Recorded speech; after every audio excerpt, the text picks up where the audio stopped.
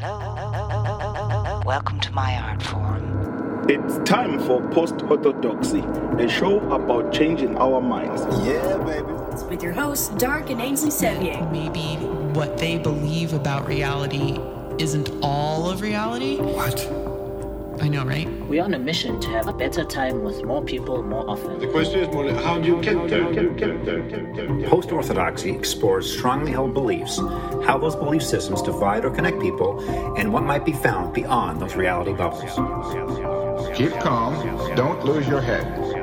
I've got a piece of chocolate here with me because I got anxiety about doing this. Welcome to this neighborhood, neighbor.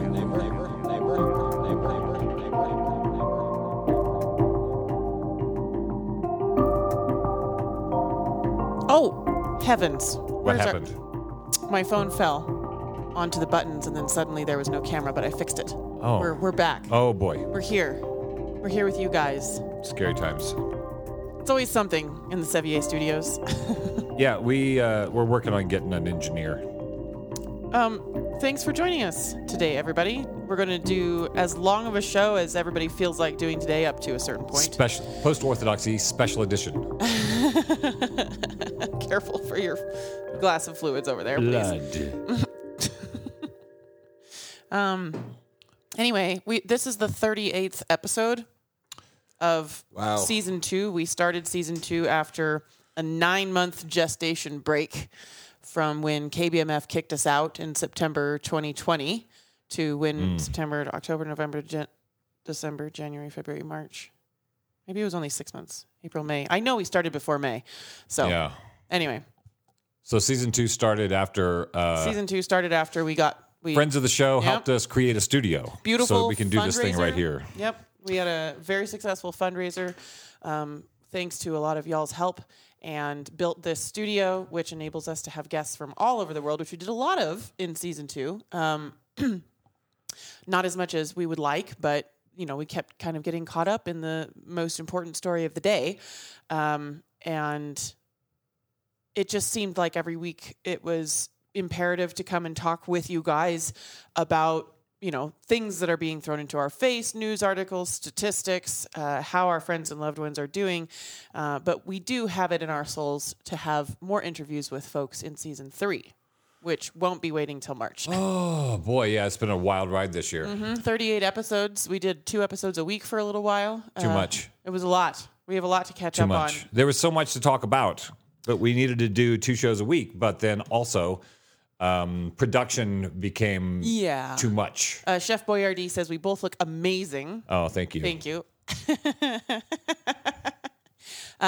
This is not the 12-hour edition, but...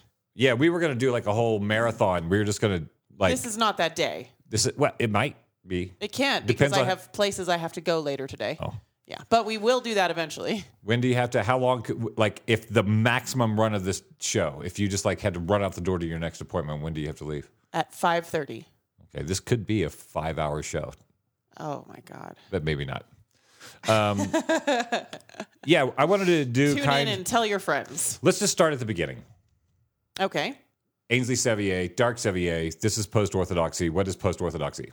It's become definable as a show about introducing reasonable doubt. Yeah.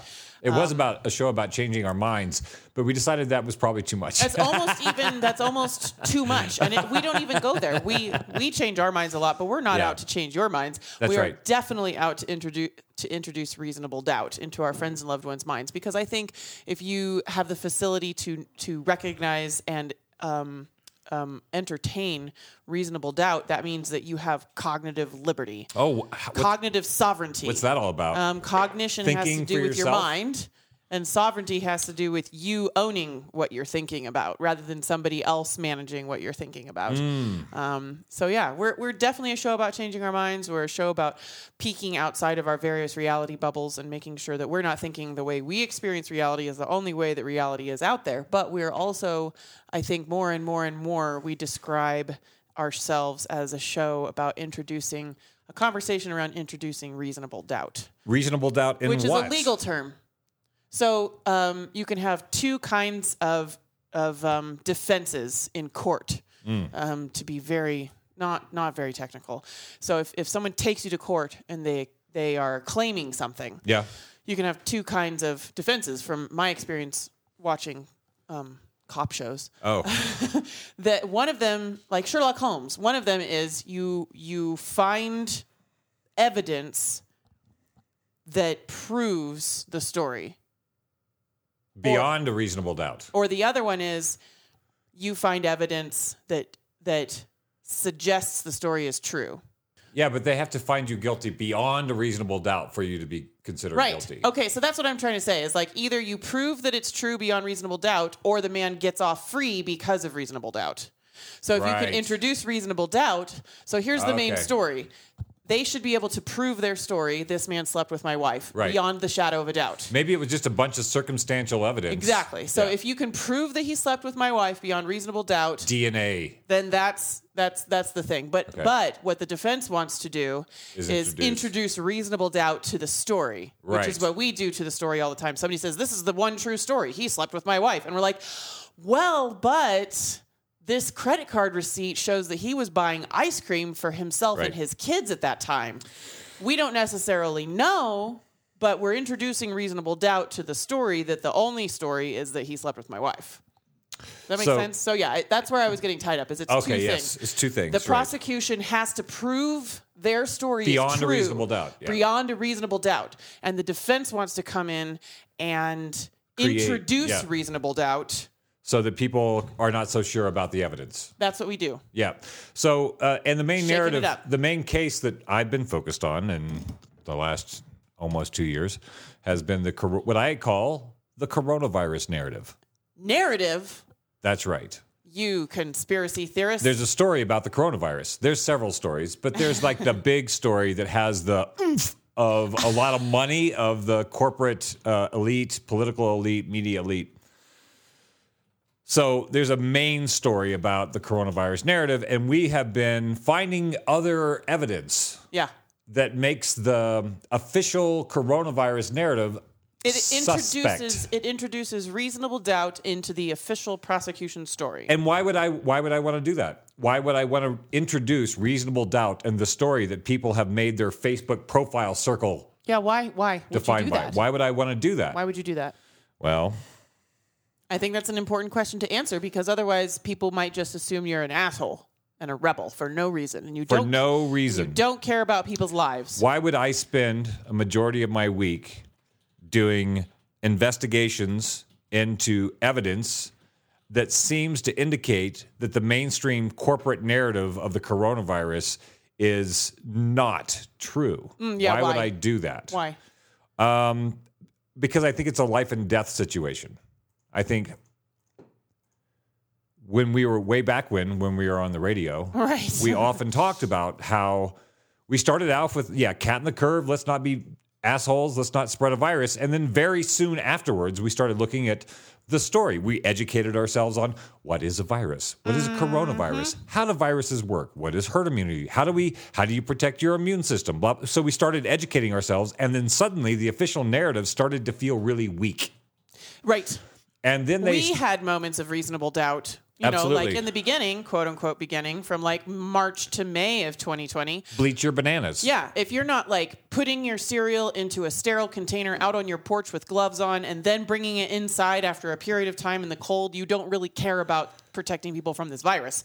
And then for me, my moment of reasonable doubt was when Butte-Silverboe Schools announced that in light of the fact that many children only get food when they come to school and have a school lunch, Butte-Silverboe announced that kids could come and pick up their usual free school lunch as long as they had an adult with them.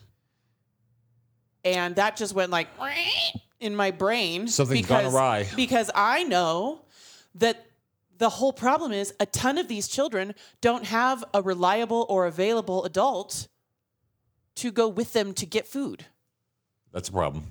And so I was like, now, wait a second. I suddenly realized that even though I was having a perfectly fine pandemic experience staying home with my favorite person who does not abuse me and who I enjoy spending time with, a lot of other people were not having a good time. A perfectly fine pandemic experience. No, it was fear-inducing. It was suddenly like, staying home for a few weeks is actually really unhealthy for a lot of people. They don't have passive income or income that they don't have to leave the house for. They don't know how to cook. A lot of people didn't know how to, because they'd only ever gotten like food at school or food at work or food to go. You know, we got a lot of dysfunction in our society. Yeah, we have a lot of dysfunction in our society, and that realization about the kids that, there are kids who are stuck at home with people who abuse them, and the only way we ever find out about it is because they go to school and their teacher reports something suspicious about their behavior or about bruises or something like that, and they're not having that supervision anymore. And so I started realizing how horrifying these ongoing lockdowns, and that was my introduction of reasonable doubt into questioning the mainstream story that the best thing that we can do for everyone is to just stay home. Yeah, we had early treatments in early 2020. There were different protocols where people had tried some stuff out and said, you know what, we can do some early treatments and keep people from going to the hospital. And all that got put on hold as we waited for a vaccine. They're like, nope, we're just going to take care of it with just a one shot wonder. We're going to take care of it. So don't worry about early treatments. People were like, I got COVID. They're like, wait till you have to go to the hospital. And then they would come in and they give them drugs that killed their kidneys and then put them on a respirator to collapse their lungs. And then they would die and say, oops, COVID. Yeah. Even though for almost 2 years we have had protocols of cheap drugs that are keeping people from getting seriously ill with the disease, which means we didn't need an emergency use authorization for a unproven, untested experimental vaccine. It is still in the experimental phase. We are still in phase 3 trials. If you are participating in those trials, you're a participant in a trial. Yeah. A trial that you have signed away your right to prosecution for if it goes wrong. So for me, my moment of reasonable doubt was when... The very first one? Maybe the first one was when they started talking about lockdowns. First, it was the mask, because that became political for some reason. A medical thing became political. I'm like, how does that become political? You walk through the grocery store and you see someone with a mask off, and you think, probably Republican. Yeah. And I'm like, that doesn't make medical sense. So what the hell's going on in our country where the mask has become political? So we looked into it. And then we see all our health authorities saying, don't wear masks. It's a respiratory virus. Don't wear masks. That's not going to help you. Mm-hmm. And then a week later, they're all like, totally wear masks. And I'm like, but science changes. Doesn't change that fast. Doesn't it, though? Nope. In the light of a novel virus? That's when I started to be able to delineate between a policy decision and a scientific or medical decision. And the mask thing was not based on science or medicine. Yeah. It was based on political policy. So our health authorities were delivering political messages that did not have anything, and then told us to believe the science. Trust science. Or in this case, respect... That's schizophrenic, and that's gaslighting. Respect Dr. Fauci as the representative of science. I am science. He is science. So what do Dark and I bring to the table in all of this? We're not just wackadoodles out here poking holes in things for no reason. We both grew up in groups that demonstrated cultish thinking. I would probably go so far as to say the group Dark grew up in was an actual cult. Very much a cult. And many people would call it a cult. Yeah. I grew up a conservative, reformed, evangelical Christian, which is not a cult. It's a denomination of a major world religion. But the behavior that I experienced in the version of Christianity that I grew up in was cult-like. And in that you weren't allowed to question. There was an ultimate authority that represented everything true. You can't trust your intuition or your knowledge about the world. You just have to do what you're told. These various practices and behaviors, as I slowly broke out of them over the last 5 years, I still know how to recognize them in other groups. And so when people started looking at their neighbors at the grocery store and identifying them as a member of the good guys or not a member of the good guys because they were wearing a mask or not, I'm like, this is cult-like behavior that those very well-meaning people might not recognize because they'd never experienced it before. They just feel like they're joining a meaningful team. Now, we're not anti-mask. We're not anti-lockdown. We're not anti-science. We're not anti-vax. We are... Too much energy. No. We care about people being able to think for themselves and do what's healthiest for them. And I care about people making decisions because it's based in evidence and not because it's something that they feel very strongly about or they're afraid that if they don't do it, they'll become unloved.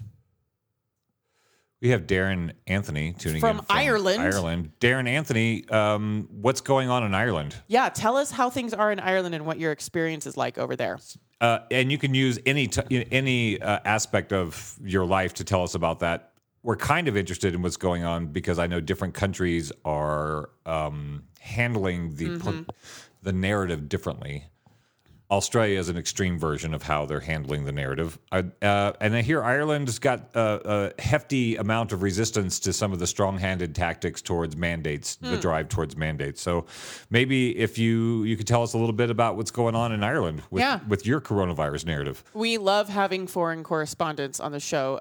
Last year we had a lot of information and input from a friend of the show, Astrid Selling in Sweden. She would check in with us every week and let us know. Sweden handled things really beautifully. They made some mistakes at the beginning with how they took care of the old people, but we all already knew that the elderly, the extremely elderly, and the sick were going to be the ones most affected by a new virus. This is how it works every time a new virus hits the planet.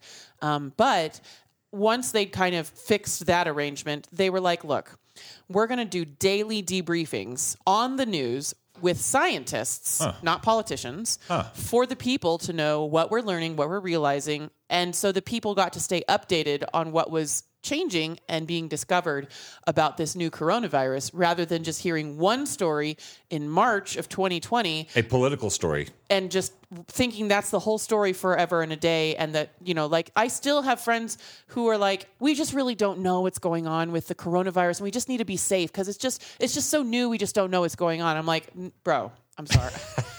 I'm sorry. We like a lot of other countries actually know what's going on. Israel keeps really great data. Whatever you think. You could know. Darren Anthony says he's not sure that we're ready for that answer. And I don't know if the Ireland? answer about Ireland or how they found post-orthodoxy. Because he hasn't asked either of those questions. But I think we're ready for whatever your answer is. We're not easily offended. Unless he's working for the CIA and that's the... And he can't say anything. Maybe somebody sent it to him. We're ready for the answer. You got to join this show. These assholes are so dumb. Please go say stupid shit to them because they blocked me. Them. Yeah. Yeah, we don't mind trolls. We haven't been heavily trolled. He's using like really good grammar for a troll. Yeah, we keep this chatbot in the middle. It was designed in order for us to have conversations. Yeah. We've been on the air with this style of doing a show for over a year, and we haven't really had any problems with people. Well, we've had the chatbot since before post-orthodoxy was born. We had the chatbot with copacetic conversations with Mokai. We did? Yeah. So it's been around for a long time, and because we want to have the conversation. Yeah. And now there are times, like there was some guy that came on Twitch and was just like typing a ton of poop emojis and talking. Oh yeah. And I'm not gonna quote you on air. It's not really relevant to the conversation. We're not going to say poop. You just did though. Oh, God, he got me. 3 weeks later.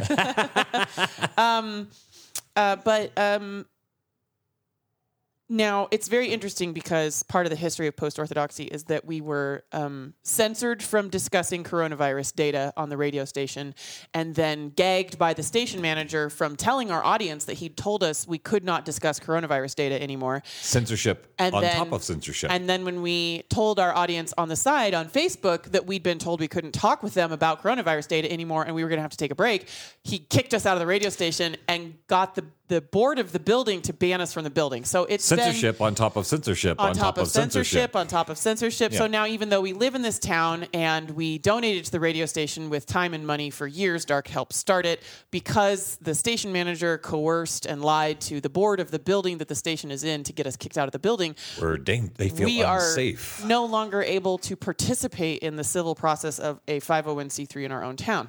That being said, there have been a couple of times that we have chosen to revoke someone's privileges. That's true. To discuss things on our pages. This is a salon. This is our living room. And just like any other living room, if someone starts acting like a cunt, we're going to kick you out. Sorry. It's just about protecting the space for people to have a reasonable dialogue. We have people, and we get to decide what's reasonable. We have people that show up who disagree with us vehemently. We love that. Ongoingly. Tell us. And they don't use derogatory terms. Yeah. And they don't go and talk about us behind our backs on their private Facebook pages. They don't make it personal. Don't make it personal. But there have been a couple of people who have made it personal. Very personal. And pointless. Yeah. So we're absolutely here for difficult conversations, and we want to be called out. That's why we have the chat bot. And so whatever answer you think we're not ready for, come at me, bro. Come at me, bro. We're ready for those answers. Yeah. And today I thought this would be a good time just to have an open house, talk to our audience. So we're going to be here. If you want to waft in, waft out, get some snacks. Ask us anything. Yeah, ask us anything. We may or may not answer it. We may or may not have an answer for it. Yeah. We might just Google it live and show you how we find our answers to things. Because I do want to do some of that today because I did put some stuff together for the show. Yeah. But I think the process of how we go about the show is something I'd like to share with our audience. Absolutely. So, like, where do you get your information? I'm like, well, first I go here. Not the news. And then I read this and I'm like, that rings a bell. Yeah. Maybe I should look into that. What is the source of that thing? Who is funding that source? And how did it get to my eyeballs? How did it get... And then from that, I glean some information. Right. And then you which we compare share it with you guys. To a bunch of other informations. It's a long process. Yeah. This is why I spend 40 to 50 hours a week preparing the stuff that we talk about over the course of 2 hours here on Sunday. Yeah. So if you do have to waft out, take a minute and send the video to a few friends. Let's find people in other countries. Chain. Let's find people in other countries. Let's see how many different countries we can get in the thread. Think of the person that lives the farthest away from you and send it to them. Hey, we got a comment. Oh, sweet. Okay. Darren Anthony says, I am in Northern Ireland here, which has its own government as part of the UK, being the British Isles, England, Scotland. But I am basically a part of both, as the border is a few miles away. Northern Ireland has been very straightforward. There have been lockdowns, mask mandates, but because we are not part of Ireland on paper, but of course we are in our hearts, Ireland does not police us and the UK does not police us. So the enforcement of the lockdowns has been minimal, and thankfully most people I know are really clued into what's going on. What's going on? That's awesome. So what's going on? I pull some things from Darren's breakdown of his experience in Ireland. I feel like, having read what he shared, that he's feeling a little sus about the mainstream story. Oh yeah, it sounds like it. Now, there's a broad spectrum of people who feel sus about the mainstream story. But what's the real story? There might be people who think that the entire virus never existed and the whole thing is just a media hoax. Yeah. And then there are people that you think it does exist, but that we should let God kill us in his own time, you know? And then there are people that think it does exist, but we know how to treat it and how to prevent death and severe hospitalization. So there's no emergency use authorization no required to do an emergency use testing of a treatment. A treatment. Treatment. I refuse to call it a vaccine. Yeah, the people who are producing these treatments are drug dealers and known criminal actors. Yeah. They're drug dealers and known criminal entities. They have been fined, the largest fine, Pfizer, criminal fine in the history of criminal fines. Mm-hmm. Oh, what was that one that you found? Why would you trust that? This week, where it was like, fact check, Moderna did not submit the patent for the drug. Oh, no, it's not Moderna. It was that's taking us down the Rothschild. Oh, okay, we'll save that. Save that.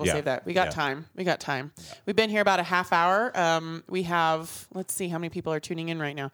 We have 10 people tuning in right now on various platforms. Oh, nice. If you don't like things as on far Facebook, as we know, there's a lot of people who are telling me this week that they watch us on Facebook, on YouTube, on Facebook, but they don't click on it. So they just make the volume come on because they don't want to be tracked. That's what they said. So they scroll past it and they see that it's there. They see it's there, and then they just turn the volume on. Right, but they're not rather clicking than to the tuning link. in, because then that way they're not associated. You know, they're not tied into the. I hate that's the way it is, but I get it. So that's what I heard from one listener, but I've heard a lot of people who say they just scroll through and then turn on the volume rather than clicking in and participating. And we like everybody. We really appreciate. I know we have a lot of what do you call those, lurkers? Lurkers, We got and a people lot that of watch lurkers. later too. Yeah. and people who watch it after the fact. And we appreciate everybody. We've been receiving more and more information offline, where friends of the show are anonymously telling us how much they appreciate what we're doing and encourage us to continue to do the work we're doing on Post-Orthodoxy, and we really appreciate all that. Whether you are upfront with your support or through private messenger, all of it goes a long way for us to feel encouraged to keep doing what we're doing. Speaking of, you can go to postorthodoxy.com, and there's a support button if you want to support us in another way. You can financially sustain us through a $5 a month subscription. We have a little thing where it's really easy just to fill that out and figure out how it goes. We have a friend of the show that shared a link with me this morning. Okay. And I'm going to share it anonymously because I understand the perspectives that this friend of the show is coming from, and he does not like to be associated with a lot of the things that he shares. Okay, so let's say it. So rens-law.com, lawyers, paralegals, and volunteers, has a big American flag on the top. Make Americans free again, our valued partners. So he sent me the link of having signed this thing. So thank you. Wait, our subscription? No. Okay. My friend sent me a link to a petition, like a petition. To a petition, but the page that it pops up is, thanks for signing this. So Anyway, Thank you for signing the Wren's letter and joining us in the fight against tyranny. What's next? We'll submit your electronically signed letter to government representative.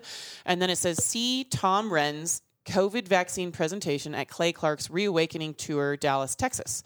I will go back to the homepage for rens-law.com. Serving justice with integrity. So I think this is yet another group of legal professionals who are evaluating the evidence of what has happened in human society over the last couple of years. In the pandemic narrative. And are saying, okay, the ends does not justify the means. Yeah. The ends is not justifying the means. We're causing more harm than good. We are causing more harm than good right now. More harm than the thing we're trying to supposedly protect people from. Yeah. That's clear. Mrs. Yardy says, I'm a watch after the show kind of person, but it's much more fun to be here live. Yeah, thanks for saying hey. Thanks for popping in. And Mark French on YouTube says, can't wait to jump down the Rothschild rabbit hole. I never grow bored of those. Oh, boy. Well, good. Participate in the dialogue because I don't know if I really want to do it. I'm nervous because Dark's like, look at all of this shit. And I'm like, how much of that can we Google? Let me address the Rothschild thing from my personal perspective. Very good. What does that mean? So I am 52 years old, almost 53 years old. I was deep into conspiracy research in my 20s, which back when you had to go to the library. Pre-internet. You had to go to the library, you had to go to the bookstore and find the obscure tomes, and then you had to have that weird guy that his house smelled kind of funny and get a VHS from him that was being shared around. That was how we did our research in the early 90s. Once you get into the conspiracy stuff, pretty quick, everything dovetails modern conspiracy. Not if you're going back to the Knights Templar or you're going back to secret societies way back when. But if you're talking about relatively last couple hundred years, all conspiracy theories, they dovetail into the Rothschild family. It always comes up. Yeah, it all goes back to the Rothschilds. Everything else is just some sort of aspect of the grand conspiracy perpetrated by the Rothschilds. So look, I kind of had a bit of an epiphany when we were talking about this show and talking about, the seemingly ongoing rolling evidence that there are people out there that are masterminding shit and it's not for our good. And being a person that has lived in multiple reality bubbles, the voice of my friends, the skeptics, always pops into my head to kind of be a check and balance. I'm constantly having voices pop into my head to be like, yeah, but like what? So you think there's like some great evil overlord? That's a good journalistic impulse. Oh yeah. And so what I said to my internal skeptic friend was, look, everybody thinks about masterminding the world for their betterment. I would love to arrange the world around me for my betterment. I think about that. I think about having a better job with more money. I think about finally being able to buy my house so I don't have to worry about it anymore. I think about, having all the money I want to be able to travel to see my loved ones whenever I want to see them. We all think about arranging the world for our betterment. What we often do not imagine or are incapable of imagining or have not practiced imagining is being capable of arranging the world for our betterment. We all think about masterminding shit for our betterment. We very rarely think about being capable, what it would feel like to just... Take the responsibility of all of everything into your hands? Oh. No.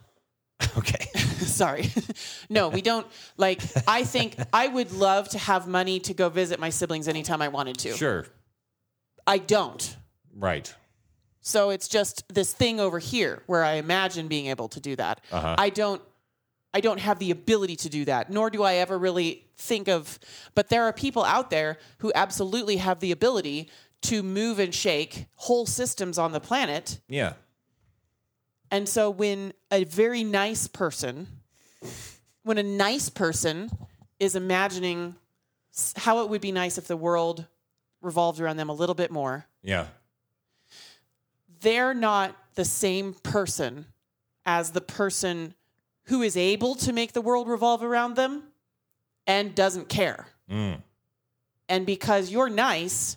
You can't imagine that. You can't imagine being the kind of sociopath that would divert whole food systems so that you keep your profit margins high in the middle of a pandemic. Because you wouldn't do that. You have a hard time imagining that somebody else would. But there are humans living on the planet who do. This is why we talk about sociopaths and psychopaths. Mm. And there are sociopaths and psychopaths who have the power to arrange entire systems for their benefit, usually a profit margin, and don't worry about you.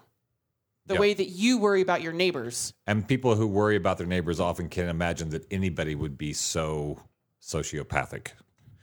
I don't have a hard time imagining that because I've worked with some of them. Our society tends to glorify sociopaths. Yeah. The higher you go up into the building with the better view, the more sociopathic is likely going to be the people running that office. That's a study done with donuts and coffee. Yeah. It's like we can all think about it, whatever structure you're in, whether that's your friends at school or your coworkers at work, or your friends at church, or the person that's running the homeowners association in your neighborhood. The further someone gets up in the food chain, whatever the food chain is, the more likely it is that they don't care about everybody.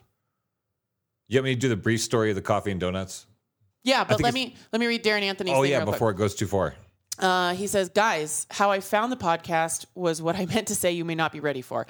It's nothing related to the topics being discussed at hand, and at least in my opinion, oh my God, Dark, here we go.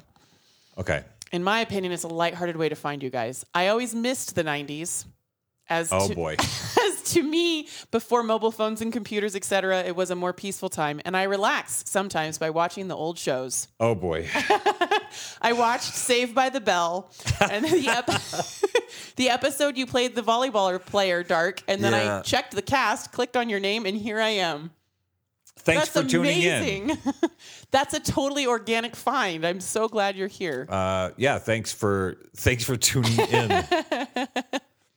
I've resisted ever mentioning that show or my participation on it on our podcast for a long time, but I've often talked about we should just have the Saved by the Bell episode. We should, because you have a lot of people that... It's a weird story. It's a weird story, and it's a story apropos of the times, the 90s, in the entertainment industry in LA. Everything was changing, including yourself. So, oh boy. That's awesome. Thank you, Darren. Either way, I'm here, and I enjoy watching, and it is him. He just doesn't have any hair anymore. Yeah, it's me.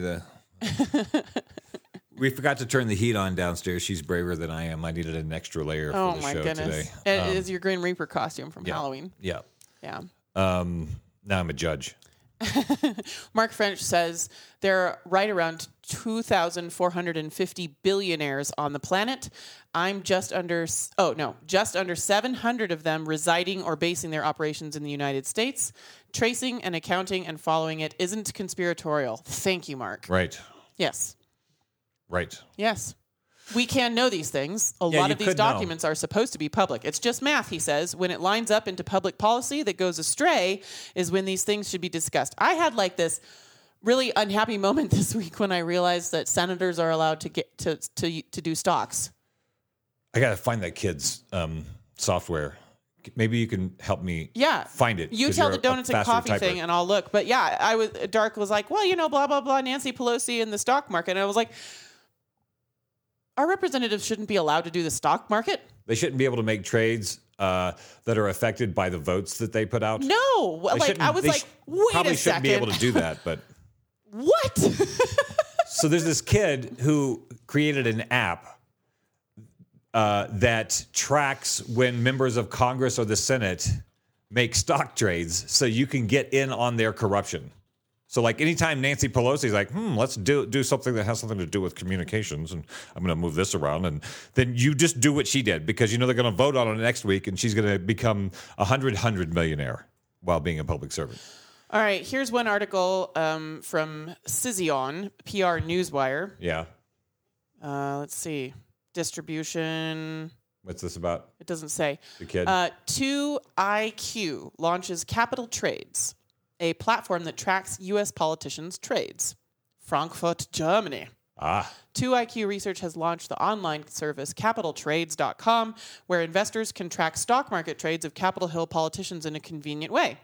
The Stop Trading on Congressional Knowledge Act of 2012 requires members of the U.S. Congress to disclose their stock market trades. You think? Oh, yeah. And since 2IQ has already built the largest and most sophisticated insider trading database globally, adding Stop Trading on Congressional Knowledge trade data to their offering was a logical step. There's also an NPR article. TikTokers are trading stocks by copying what members of Congress do. Whale alert, Nancy Pelosi just bought $11 million in these 4 stocks. Right. So that happens. That's awesome. I'll share those articles with you guys. So I'll tell you real quick the story about the coffee and the donuts and the sociopaths that run the planet.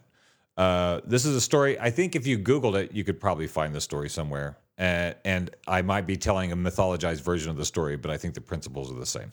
So there was a sociological experiment in a high-rise building somewhere in Manhattan. And the experiment went like this. By the elevator, they set up a table with free coffee and free donuts and a note that said, hey, we'd like to try to do this service. Here's a tip jar. It's like an anonymous tip jar. They just have to put it in, right? Yeah. So here's a tip jar, and if everybody pitches in, we can keep this service going. Keep doing coffee and donuts. You can just get off that elevator, get your coffee and donuts. Just drop a dollar in. Let's take care of this, right? So on the lower floors of the building, there was far more money in the kitty required to keep that service going. In the lower floors of the building, which you're saying, now this is an old world street thing, level, is synonymous with poorer, less important members of the company work on the lower floors of the building. On the lower floors of the building, that's the cheaper real estate. That's where you have more your low level workers. Okay. And you go up where you have the penthouses and you have the larger views of the corner city, offices, the corner off. These status things. The floor you're on is a status thing. The size. So they did it and on every floor all the way up the building, and they found the further you went up. By the time they got to the higher floors, there was no money in the kitty. Why do you keep saying kitty? That's what they call it. That's a little thing to put some money in. Okay. Anyway, there was no money in the tip jar. Tipping is not a city in China. Darren is here for the 90s nostalgia, but I need definition sometimes. Yeah. So the higher up they went, they took the coffee, they took the donuts that were provided for free, and they did not compensate at all. Yes, and you noticed a similar pattern when you were driving limousines for famous in people LA. in LA. The bigger the house, the bigger the name, the less the tip. The people who I was picking up at 4 o'clock in the morning who just opened up a WB store in Taiwan and came back, they knew that I'm some guy having to get up at 4 o'clock in the morning to pick his ass up, and I would take him to some shitty apartment in Hollywood and they give me a $20 tip. Which in the 90s was a big deal. Yeah, it was a big deal. Yeah. And then the people that had the 6-car garage and the names that everybody knows, nothing. Wow. Nothing. I was just fortunate to be in their presence. You were lucky to be the one that drove them. Yeah, exactly. I get a story out of that, right? Now is that, I feel as though part of that has to do with I feel is the little Republican capitalist inside of me from my childhood. The little Republican capitalist inside of me. Your inner child is a my Republican inner child capitalist. Is a Republican Christian capitalist. Okay. And she's saying, well, that makes sense because if they just gave their money away all the time, they wouldn't be millionaires. That's a story.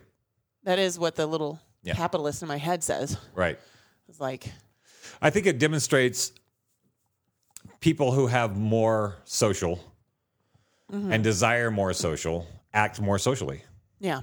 And don't tend to get the corner office. Yeah. Because you have to step over people to get there. So we elevate people. Dark, don't you need someone to run the company, though? So that's the idea.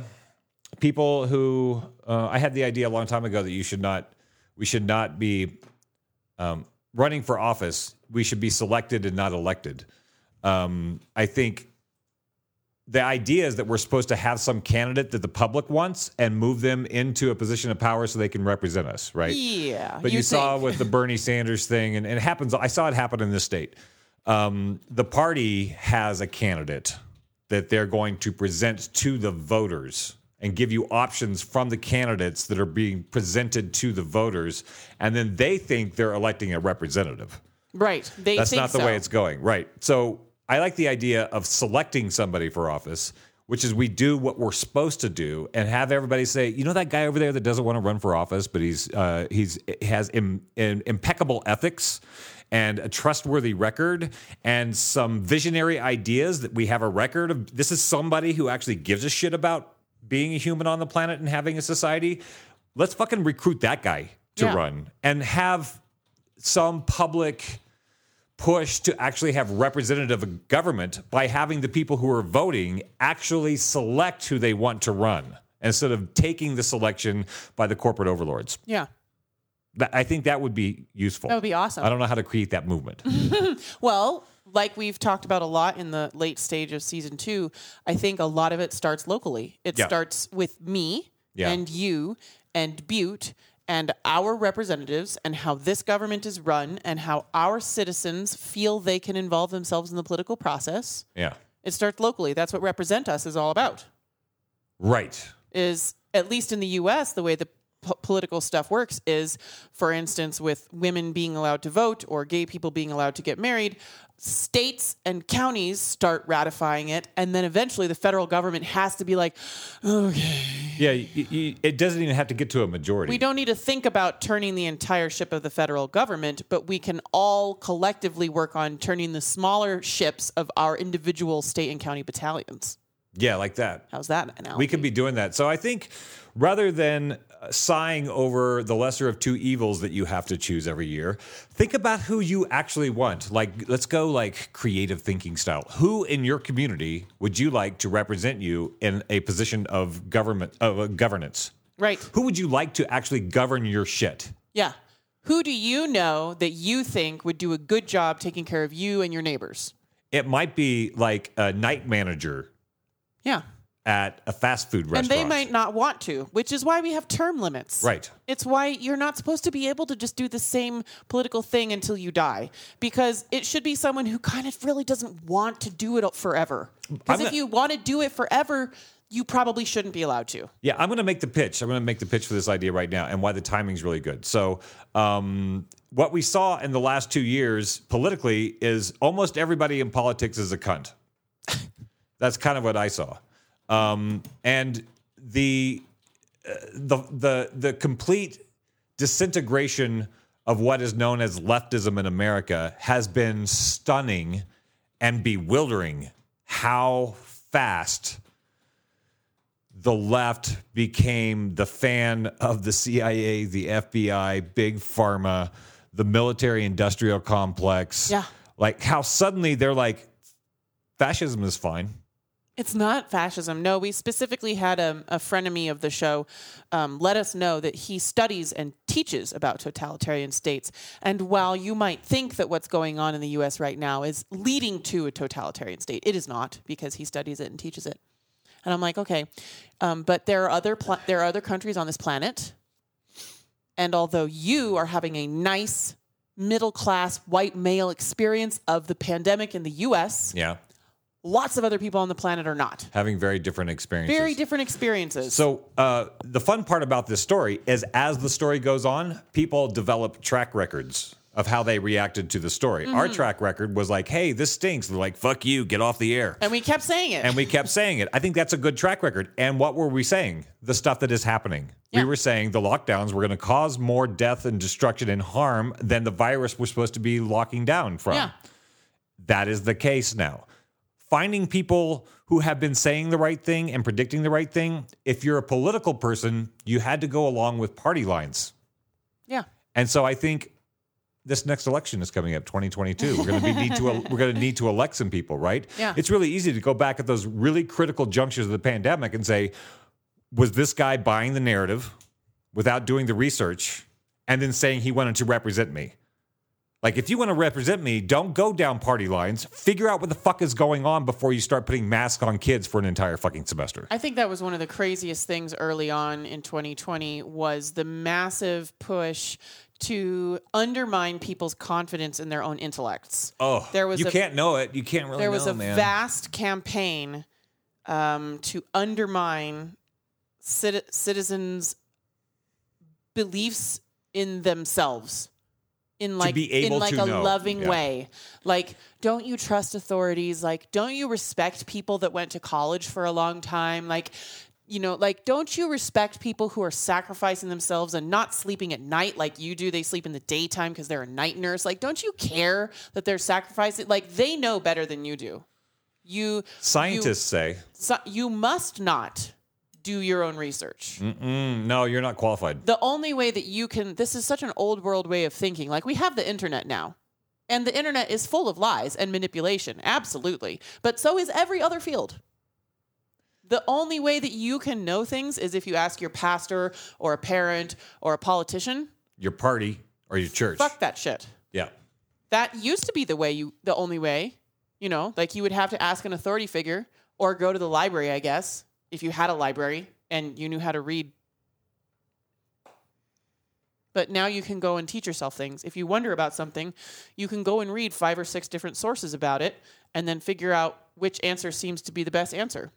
Then you can be facile that when somebody comes along and says, oh, I understand that you worked really hard to get to that answer, but here's some new data that says that answer is kind of bunk. You can be like, yes, I shall be zen and move with the flow of the data. You can have that skill. You don't need to be in college to be doing that. Can you go to the show document and scroll all the way to the bottom? This is one of the images that I used to announce herald the coming opening of the show today. Yeah, will you read Mark French's comment, please? Yeah, where is it? Hey, Laura Repla tuned in. And Darren she posted Anthony. a bunch of stakes. Mark French said, just math. When it lines up into public policy, nope, that's an old one. Oh. It's the very bottom. Oh, very bottom. In Athenian democracy, citizens over 20, it was a civic duty to be selected for office by municipal assembly. I like it if we got some younger kids out there that actually were more responsive to their community and environment than people who've become entrenched in these old fucking, and what's going on right now? Calcified structures. Like people just, I'm so done with the ageism and the dissing of the youth. Like, are you talking to the next generations that are going to be running things? Or are you just shitting on them? Like, we need people of all ages because our society is made up of people of all ages. Right. There's a few things we can go down the Rothschild thing if there's enough community support. For the idea of the Rothschild let's thing? talk about so we've been talking about the pandemic narrative since the beginning before there was a narrative. The only thing we heard was like, meh, virus. And then we're like, okay, now we have to figure all this out, right? And we went down that road to a point where it just became us demonstrating for you our process of trying to figure out what the fuck is going on with this story because there's so many crazy twists and turns. Mm-hmm. That's been a year and a half of trying to figure out what the fuck is going on. In that process, I feel like this week I hit full.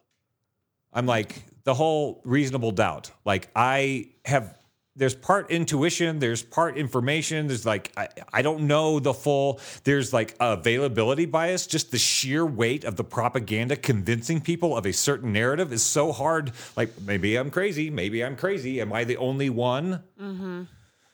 going through that, I feel like I got full up, and I think I've figured it out. I figured out the narrative. I'm kind of done. Yeah. Yeah, you said that. You were like, kind of over it now. Let's move on. Yeah, it's like whatever happened in the real estate crisis, whatever happened around September 11th, the forces that have been behind these high points of cultural alarm are always accomplishing the same things. And the pandemic is just another high spike where wealth is being transferred and power is being transferred. Mm-hmm. And corporate governance is replacing democratic representative governance.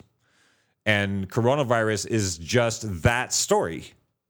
So if you just peel back coronavirus, like, well, these are the fuckers who have been fucking us forever.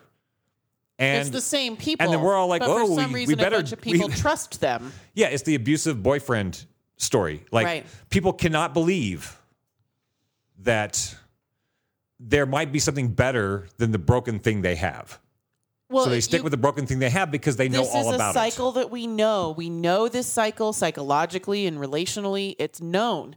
It's almost impossible to imagine a better thing. Right. You have to go towards it before you know what it's going to feel like. You have to go towards a better job before you know that it's going to be actually better. You have to move toward, you have to get out of the unhealthy relationship before you have proof that you will definitely be in a healthy, loving relationship in the future. So you can't let go of the old dock to find the new dock of where your reality is or what you're basing shit in. Right. Sometimes, you don't get to the other thing without untying from the bullshit. And our media ecology has proven itself to be completely toxic and broken. We cannot trust mainstream media. And we know that, and yet we just keep listening to it because of the availability of it. And that's a problem because we have other options. There's other things that you could be following, other sources of information. Glenn Greenwald, I think, does a really great journalistic breakdown. He somehow has not been killed. I don't know how he hasn't been killed. Matt Taibbi is another one of these guys that has really cogent breakdowns because we're more complex than we were in the 80s or the 70s or the 50s or the 40s. We are operating with computers that were from sci-fi movies that the people who are in power now most of them can't even imagine the power that is being utilized. And they're still like in fucking abacus world. Yeah. And that's why a lot of our well-meaning loved ones don't think that it's absurd to suggest that there are structures running the planet that they don't know about. Rothschild's coming up later in the show. All right. So Darren from Ireland said, these have to be bots, right? What have to be bots? The KFC bots. It has to be bots putting the same thing. No, because it happens on my Facebook page with my friends. Yeah. I mean, this has happened. I think there are some bots doing it, but this has happened several times throughout the pandemic where if you care, you reshare the thing. Like the cattening the curve meme. Right, I reshared the cattening the curve meme because it was really impactful and effective. And we did it. And then we should have stopped locking down. Right. So this is like, there are bots. Some of these are probably bots. But a lot of them, my friends on Facebook are posting this thing. They're cutting and pasting as their perspective because it's vaxism. It's the religious mantra. You have to vocally say you're in favor of the thing or your loyalty is suspect. You can't just like be neutral on the thing, right? This is why the division is so heavy right now. Some of these I think are bots, but not all of them are. No, like I said, I know people posting it on their pages. It just becomes like, I can't think for myself, so I'll just cut and paste this and tell you how I... And that will let you know that I care. It's my subscription to the story. Yep, it'll let you know that I care. I am all in on this story. And that's freaky to me because I'm on Twitter. I'm looking at all these different Twitter feeds, and it's original thinkers saying original things. It's not like Facebook, which is often just resharing other sources. I'm finding really good sources on Twitter of people who are breaking down the situation because we're more complex than we used to be. Mm-hmm. We need to look at this pandemic narrative from a medical perspective, from a psychological perspective, even more importantly, from an economic perspective, which is the big story that nobody's talking about, the transfer of wealth, the reason that they got rid of Bernie Sanders because he wanted to talk about income inequality. The Democratic Party said, fuck you, voters, fuck you. We've already selected your candidate and you're gonna get it and you're gonna like it. And then the largest transfer in wealth, like transfer of wealth unimagined by most people has occurred under this like layer of the coronavirus where we're all just concerned about our fucking grandmas because we're not sociopaths. We're not thinking about what we're losing right now because we're concerned for our fucking grandmas. This is the game that's been played with the coronavirus narrative. That's why I'm a little over it now. So what does that mean, practically speaking, for you? I've been trying to piece it together. It's almost like it's like a puzzle. You know, I've been doing conspiracy stuff since my 20s, like I said. Right. Which old school. Many people do not think of as a good thing to put on your resume. Trying to understand how things work beyond the level of propaganda, I think, is what I'm actually doing. And conspiracy theories are basically conspiracies are people getting together to lay out the plan that a lot of people are not aware of. And is not necessarily for the common good. That is modern society. Yeah. We're managed through public relations. This. Yes, we know this. So we know it happens. For me, it's like once you tie everything back to the Rothschilds, that's like putting the corner piece in. That's like you got the frame together. Mm-hmm. And then everything within that frame, you can just predict, the image now. Right. So this is about the transfer of wealth. This is about control. And it's funny to me a little bit because it's so out in the open, and it's tragic to me a lot because people cannot imagine the level of fuckery that's being done right in front of their eyeballs. Right. They can't imagine that could happen. They can't imagine standing in line. Yeah. Insanity. That's what you need to be concerned of. Not the evil government. That's not concerning me. It's the stupidity of people is what's concerning me. The fact that the government is evil, I know that. The fact that we are controlled by evil psychopaths, we know that. What has changed? Nothing changed. Rabbi Alon, Alone? That's racist. Alon. No, my tongue just fell over. It was Alon Anava. Yeah. Yeah. We know this. What has changed? So for me, it's like we know conspiracies happen. I've been doing Scooby-Doo shit, trying to figure out, who Mr. Carruthers, what mask he's under, to foil the plan about his oil business.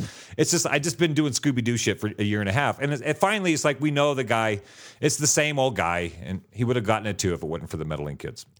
Who would have gotten away with it. Yeah. Would have gotten away with it too. We know this. It's still happening, and people are still being spooked by the Rothschilds in the the Bigfoot mask that's running around the site of the new mega corporation they want to build or whatever. Mark French says fear equals compliance. So many examples of power brokers creating a problem and pretending to solve it while hoarding money and consolidating power. The economic bailout for rich people was clearly already written pre-coronavirus. The Fed was already dumping billions of dollars into the overnight funds rates just to keep bank liquidity moving. Pre-public acknowledgement of the virus. Some people might imagine that the virus was actually, the narrative of the virus was actually created in order to transfer the wealth. That maybe the story of the virus, I don't know if anybody's read the SPARS pandemic. SPARS pandemic. Here, John Hopkins. I'll find it. You find that bitch and you post it in all those things and click on this thing and read it. It is the script for what you're in. And every it's not major the only thing. one. Yeah. There was Event 120 or something? The Bill Gates event thing? Event 201. Event 201. So there's been like 4 over the last decade of people planning to do this. It's so in the open, people can't imagine what it's like. The World Economic Forum. Well, they wouldn't put it out there. We're going to redesign society without actual governance. And you're going to like it. I'm like, they have a website saying this. It's not like I didn't have to go to the guy with the smelly couch and get the videotape to figure that one out. They put a fucking website out. Put it out there, and because they put it out there and made a movie about it, you think it's not real. Or I'm sure it's fine. I'm sure they mean well because I mean well. They had that really nice music behind it. It makes me want to do yoga. I'm sure their plan for the world is awesome.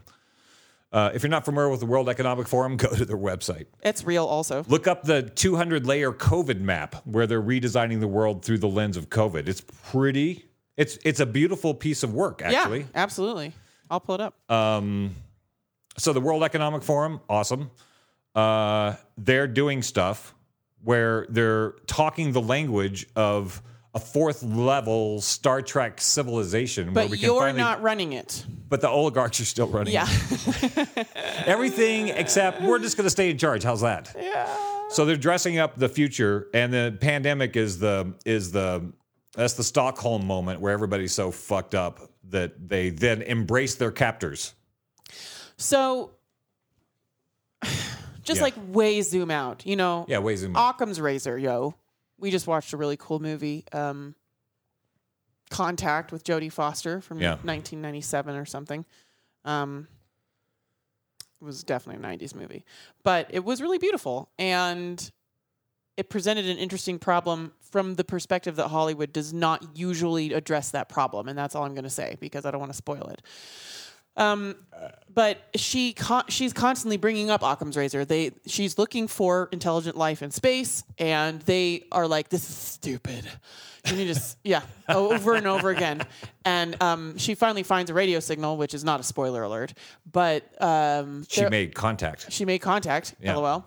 And they're like, well, but maybe it's actually satellites all over the world putting together a conspiracy to rebound a radio signal out into space that then you catch in order to make this one, all this stuff. And she's like, look, Occam's razor, all things being considered, whatever the simplest answer is usually the answer. We know that we have an international chain of scientific institutes doing sketchy shit with massive amounts of funding from government and military institutions. We know this. You could know this too. Yeah.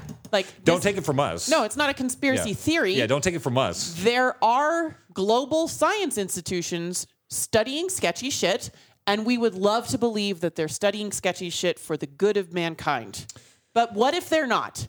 What if some of the scientists... Thought experiment. What if some of the scientists at the global military and government-funded science institutions are studying sketchy shit not necessarily for the good of mankind? It might be the benefit for a smaller group of folks. It might be that some of the billionaires who we know... and who we know are running things, potentially using a lot of their money to ask the global science institutions to pay them. They don't have to ask, they just pay them to pay the global science institutions to study sketchy shit that would potentially make the wealthy people wealthier. Yeah, so that's not a crazy thing. That's been done in human society many times. Releasing plagues, manipulating social groups, spreading fake news to make people fight each other. This has been done over and over again since Egyptians. It's really bad. It's the Egyptians did that shit. This is what I'm saying when I'm full up. It's so paint by number now. Yeah. Trying to figure out the depth of the story and how are they pulling this shit off. It's really easy for them now. Yeah. So then finally I'm just like, oh God, I see all the paint by numbers, and you start to see the way it's going out. Okay. I'd like to do a little thought experiment here. Can we do a little piece that I prepared? Let's see what I got on the page. There's a NPR story. The coronavirus crisis. Don't let Omicron crash your holiday gathering. Here's how to keep your family safe. This is NPR. And I thought this is something I just want to walk through with the audience because I haven't even looked at it yet. Yeah. Is this in your notes? Is right. So there's Fox is a bunch of liars and MSNBC are a bunch of liars, but NPR, NPR, they're not liars. They're public radio, sponsored by the Robert Wood Johnson & Johnson Foundation. Right? They're fucking sponsored by Johnson & Johnson. They might have a conflict of interest. So we have the "Don't let Omicron crash your holiday gathering" here. So I'm like, okay, it's NPR. They have the click and clack car guys. I have a lot of friends that are going to look at this. Oh, no. Yeah, you should look at it. So let's see what they're saying. Let's see what our friends are getting their information. This is Montana Public Radio, NPR. Don't let Omicron crash your holiday gathering. Okay, they're going to tell us how to keep your family safe. That's kind of an important thing, don't you think? Keeping your family safe. Those are words that make me care. Right. You have to if you want to keep your family safe, just listen to NPR. This 3-minute listen. Yeah, I'm just going to read it. Just in time for the holidays, federal officials announced that Omicron is spreading quickly in the U.S. Okay. It could be the dominant variant. You can't read it like a crazy. I want to though. Do you want me to read it? Let me read it how our friends are hearing it. Okay, read it, and then I want to pick out the words. Yes. I'm going to stop you a lot. Go. Yeah, but you can't read it like a nefarious overlord. God, but that's the way it is. No, because our well-meaning loved ones on the left are reading this from the perspective of someone that cares about keeping their families safe. Okay, let's read a couple of sentences, and then I'll give you my notes. How's that? Omicron could be the dominant variant in many regions by early January, according to the CDC, and it may already be a big presence in many places. For instance, it's already causing more than 13% of cases in the New York and New Jersey area, the CDC estimated on Wednesday. And Houston Methodist Hospital in Texas, which does its own genomic sequencing, said Friday that 45% of its cases are now caused by Omicron. Scientists are still trying to learn more about Omicron's severity, but they are already certain of two things. It's extremely transmissible, and it's causing many more breakthrough infections than the Delta variant. The vaccine's ability to stop infections after 2 doses has dropped to about 30% against Omicron, scientists in South Africa have found. And in the UK, health officials say the risk of a household member spreading the virus to another member is 3 times higher than it was with the Delta variant. Health officials are urging Americans to step up COVID safety measures now. Okay, let's go that far right now. Well, so I'm already convinced that this is a great article, and I'm ready to take, because you said it in the NPR voice. I care about keeping your family safe. Yeah. Well, let's go through a few things in here. This whole premise that they keep saying we don't know how bad we don't know the severity yet. What we do know is that only one person has died, and it's destroying all the other variants, right? We're only hearing if it comes in and replaces the other variants, then we have something that doesn't kill people. Yeah. That spreads really quickly. That sounds like a solution to the problem. So it's spreading quickly. It's shoving the more dangerous variants out of the way because it's the new kid on the block, and it doesn't kill you. That sounds great. Unfortunately, that's what colds do. People who already have natural immunity seem to be immune to the Omicron variant. People are now calling it the pandemic of the vaccinated because of the narrow focus of the vaccine is not keeping up with the variants. So its ineffective is even less effective than its spectacularly failure to be effective. Can you say that sentence one more time? No.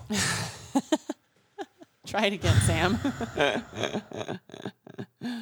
What am I trying to say? Yeah, what are you trying to say? So apparently they're calling it a pandemic of the vaccinated because most of the people getting sick now with this variant are the vaccinated. Very, very few people unvaccinated are getting this particular. So it feels like the narrow focus of the vaccine. As in the vaccine is tailored to protect you from a certain version of coronavirus. The first one, right? And it's already gone iterations off.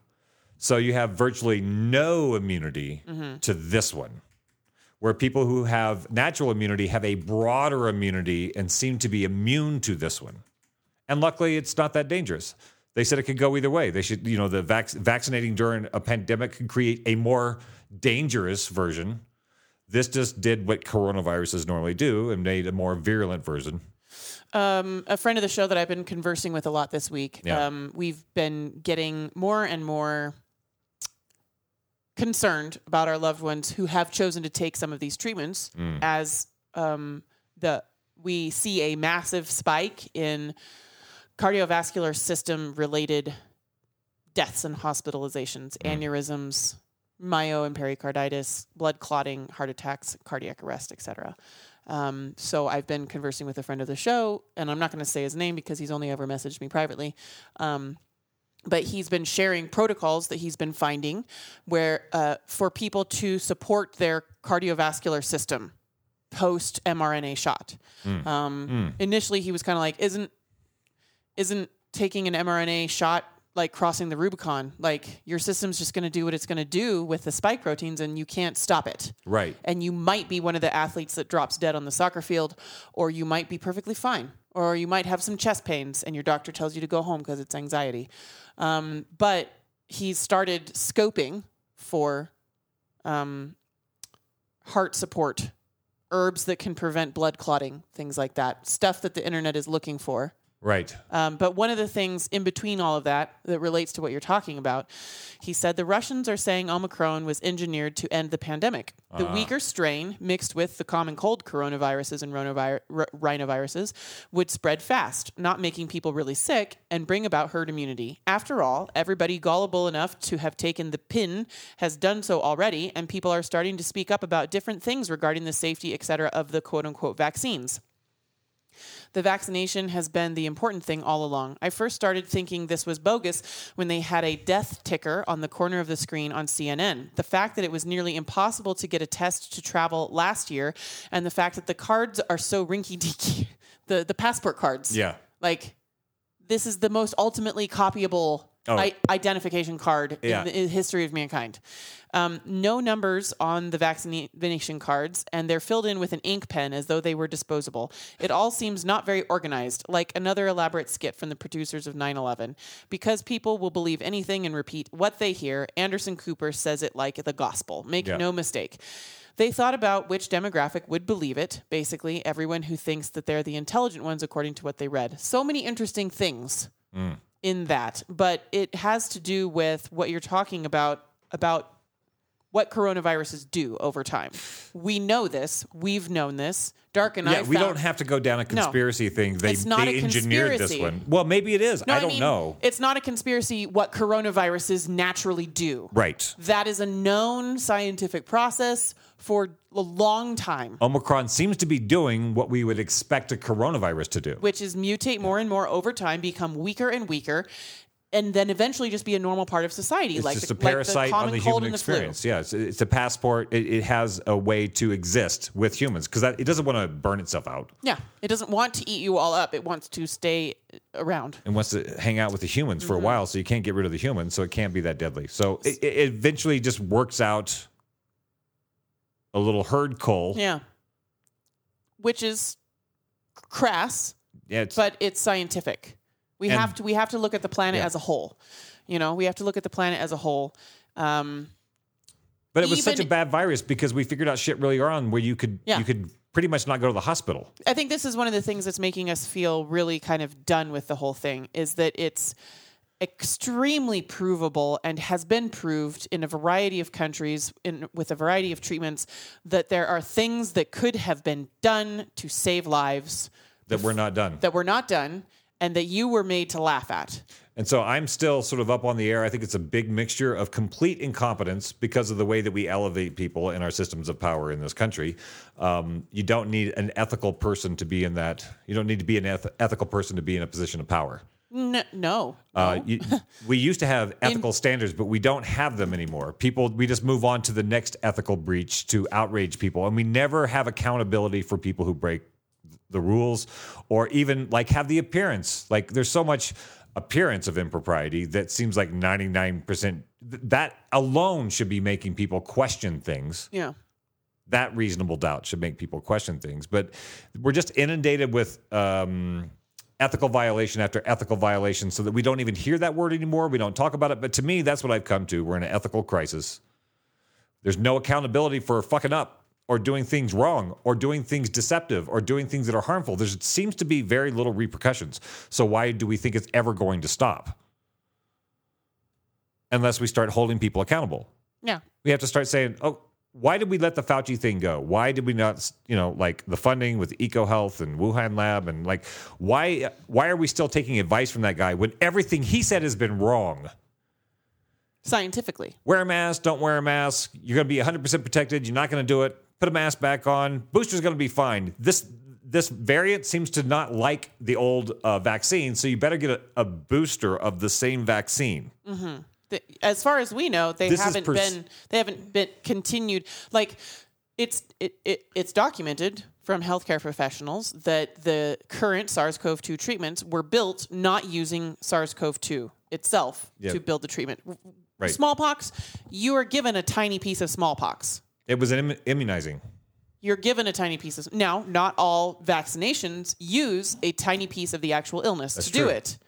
But we're beginning to get like steps and steps away, further and further steps away from reliability. First of all, the original SARS-CoV-2 treatments, COVID treatments that people call vaccinations, did not have actual SARS-CoV-2 genome in them. So that's one step away from being something that could actually fully prepare your immune system to protect you against that virus. Secondly, they keep having people take the same treatment for further and further variants. So whatever it was built off of originally, we're getting further and further away from. It gives the impression that the vaccine is getting weaker and weaker, and therefore more and more useless. Right. People say it's dangerous. Doctors, scientists say that it's dangerous to try to vaccinate in the midst of a pandemic because you drive the shift in the virus to mutate around whatever that shot is to become what they call immune escape. Yeah, they're just gonna wiggle out of that narrow constraint that you've created, and the vaccines will produce the variants. We're not saying this. No. Scientists, virologists know this. There's links in previous shows. I can find it on one of my pages. Virologists know this about... look at the study of Marek's disease, Maerks, Marek's disease, and it's a disease in chickens where they were trying to vaccinate in the midst of the outbreak, and it drove the spread of variants that worked to get around the vaccine. And so the doomsday prediction that the vaccines for humans, the shots for humans, were going to drive a more deadly variant. And it's been fortunate that it did not. It's driving a more virulent variant, which will crowd out the older variants, I think is the way it's supposed to work. I'm not a scientist. Don't take my word for it. But this is the story that I've been following. So... let's go back to the NPR article and see what exactly we can do to protect our family. This is NPR telling you what to do. Very good. Get a booster as soon as possible. All right. Health officials are urging Americans to step up COVID safety measures now. What? Step up your COVID safety measures because it is spreading. The good news is you don't have to hibernate like it's 2022 or 2020. We're in a much different place than we were last winter. Even if they can't stop all infections, scientists have found that vaccines still offer good protection against severe disease. And if you get a booster, it will likely help restore some protection against infection. Okay, that sentence. Okay, here's the problem. This is the same problem of people saying, you know what? I got the shots and then I got the virus, but luckily it wasn't as bad because it would have been because I got the shot that was supposed to protect me from getting the virus. I need to see that data. Like, there's no way to say that because people have the shots, now people are dying. I don't see how we're calculating that. Yeah, where? Because the virus is mutating faster than the shots. And so therefore, the way people are dying is going to be according to the virus, not the fucking shots. So this last sentence... you don't get to credit less dangerous viruses coming out with the success of a vaccine that did not keep people from getting sick or spreading. Yeah. But this is what people are like, man, it helped me get through this. Scientists say that it keeps people from getting sick and spreading. Scientists say... and I'm saying I want to see the data. Show me the data on that, NPR, show me motherfucker. How are you proving that fewer people... how are you proving that people get a less severe case of COVID if they've had the shot?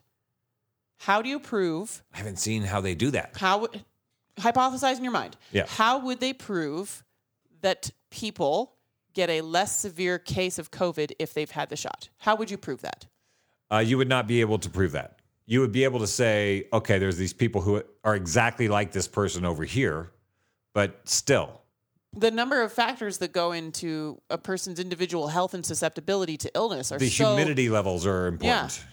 What's the humidity in their house? How is their boss treating them at work? How much sun do they get? Do they have a long-distance loved one that recently got in touch with them and divulged deep family secrets that's stressing them out, but they're not telling anybody about it, including the researchers? Anyway, I'm going to say that's sus because NPR is the Robert Wood Johnson Foundation is a big donor to NPR. And that's Johnson & Johnson. This last sentence. Yeah. If you get a booster, it will likely help restore some protection against infection. That is fucked up. That is a lot of ifs. If you get a booster, it will likely help restore some protection against infection.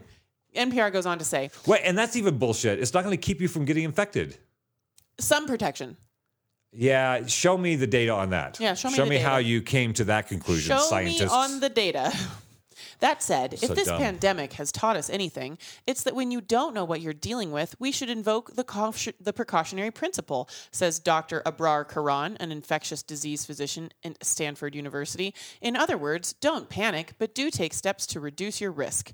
We spoke to several infectious disease experts for advice. Remember, things are changing quickly, so stay alert for new public health guidance. But here's what to do right now. So yet again, they're going to give the American people advice and ignore life-changing medical data that could save lives. Vitamins, minerals, ivermectin, hydroxychloroquine, these treatments have been proven in countries all over the world and in various parts of the U.S. to save lives and prevent severe hospitalization. But they're not going to tell you about vitamin D. No. They're not going to... The CDC, South Africa's website about SARS-CoV-2 says most people are vitamin D deficient, and most people who go into the hospital with severe cases of COVID are extremely vitamin D deficient. 80% that go in. You should be taking lots of vitamin D. The U.S. medical website, the CDC, says vitamin D will not protect you from SARS-CoV-2. And I don't think that's true. It's not true. Data says otherwise. So that's the difference between policy and science that you're supposed to believe. So, and I also rebel against this idea. That said, if the pandemic has taught us anything, it's that when you don't know what you're dealing with, but we do know what we're dealing with. Okay. They're going to give us the exact same advice that they gave us 2 years ago, as if nothing has changed and we don't know anything. Get a booster, mask up, upgrade your mask, downsize or cancel the holiday party. That's how you can keep your family safe during the holidays. Neil Ferguson of the Royal Imperial College there in London is the guy that made the initial models that said we were all going to die from this virus. That was him being, let's just think about the worst case scenario and prepare for that, right? And so all the planning of the mask, the social distancing, the lockdowns, all that came from Ferguson's model saying we're all going to die. Yeah. And we have to prepare against that. A couple of months later, it was shown that that was way overblown and it wasn't as bad as they thought. However, the safety first didn't change with the data. I cannot believe that 2 years later, with a nearly non-existent death rate with this illness, that we're still saying, cancel your family plans, wear a mask, and get these treatments. Fucking NPR. Be afraid because this virus is spreading. They're not saying... We are so grateful that a less deadly virus is spreading and eating up the rest of the viruses so that hopefully... We can all just go back to having a cold. Did you know that that's what you do in the wintertime is you get a cold? We're at that point now. Yep. Huh. Mark French says, Florida, as a matter of public policy, basically took the position that COVID-19 was a joke and it was business as usual, and they had a death rate of only 0.12%, and it's full of old, vulnerable people. It's full of old, vulnerable people who get a shit ton of sunshine every day. A metric fuck ton of vitamin D in Florida. What? Old people died? What? He's saying Florida is full of vulnerable old people, and I'm like, yeah, vulnerable old people who are getting a shit ton of vitamin D, which is why they didn't have as many deaths as they should have had. Yeah, right. That's a big part of it. Those are a bunch of people who are living somewhere that they want to be living, doing activities that they want to be doing, and getting a ton of time outside in the sun. That's a lot of assumptions, but yeah. I've been to Florida. The toll booth dudes are happy. Like, it was super weird. They're like, really, because they work 6 hours a day and then they're on retirement and they go to the beach. Yeah. Like, getting vitamin D is good for your immune system. People go to Florida because they want to. Right. People who don't want to go to Florida do not go to Florida. I don't want to go to Florida. Disney World's in Florida. Yeah, I don't want to go there. Well, it makes a lot of people happy. There's other beaches I like better. So, NPR. Back to that article. Get a booster as soon as possible. Do you think they have reason and rationale behind that? Don't delay in getting your booster. It's better to do nothing. No, it's better to do something than nothing. And we're going to pretend like this is the only thing you could do. That is why you should be mad. Wait a minute. Omicron has a huge ability to evade antibodies generated by the vaccines. many studies have found. 2 shots will not offer much protection from infection with Omicron, especially if you received the shots more than 3 months ago. Take the thing that this thing has a huge ability to evade. Just put some in. Just quickly. Put some more in you. That's NPR. A booster will reduce your risk of catching Omicron. Now, show me that data. Show me the data where the booster will reduce your risk of catching Omicron and offer enhanced protection against severe disease, which is not what vaccines are supposed to do. I think they're supposed to make you immune to the disease. That's what I thought. So that's what their experts say. Wow. And they say vaccine still offers about 70% protection against severe disease. But they don't say for how long. That's kind of an important part of the thing. They just keep saying it protects. And people think vaccines make me immune. Guess what, guys? It's dumb. There are other things. NPR is making you dumber right now. There are other things that can protect you. NPR is scaring you and making you dumber. There are other do we need to write a book? There are so many smart people out there lining all of this shit up, whether it's the financial conspiracy stuff or the scientific holes in the mainstream story. There are so many people out there who are putting all of the shit together. And I don't know. We're not going to convince our friends. No. We're not going to convince we can empower our questioning friends to have the information necessary to speak to their loved ones. Reasonable doubt. Local. It's starting local. Yes. We're empowering you with little pieces of reasonable doubt that you can potentially sprinkle into your loved ones' dinner salads. The credibility of so many institutions have been shot all to hell in the last several years. This is NPR. A lot of people are like, well, whoever I can go to, I can still go to NPR. This is NPR spreading the narrative. Science. The uni narrative. Bad information. Believe science. Believe policy. Don't ask for data. There's no fucking data in any of this. It's all health policy. And when they talk about public health, I think we should just replace that with disease management. Because we are the cash cow now that we're not doing war anymore. Medical is the cash cow. Yep. We are disease managed. We don't have public health. If we had public health, they would be talking about vitamin A, D, B, C, and zinc. That would be public health. This is disease management. Be afraid, don't understand anything, and don't ask us to show our fucking homework. This is NP-fucking-R here. This is what the intellectuals are supposed to be listening to, right? Isn't that what the intellectual elite listens to, NPR? Mask up indoors in public places and upgrade your mask. No data showing that is still a thing or ever was a goddamn thing. In fact, we've seen tons of data from all over the world comparing and contrasting similar groups that did wear masks and did not wear masks, and the death rate is the same.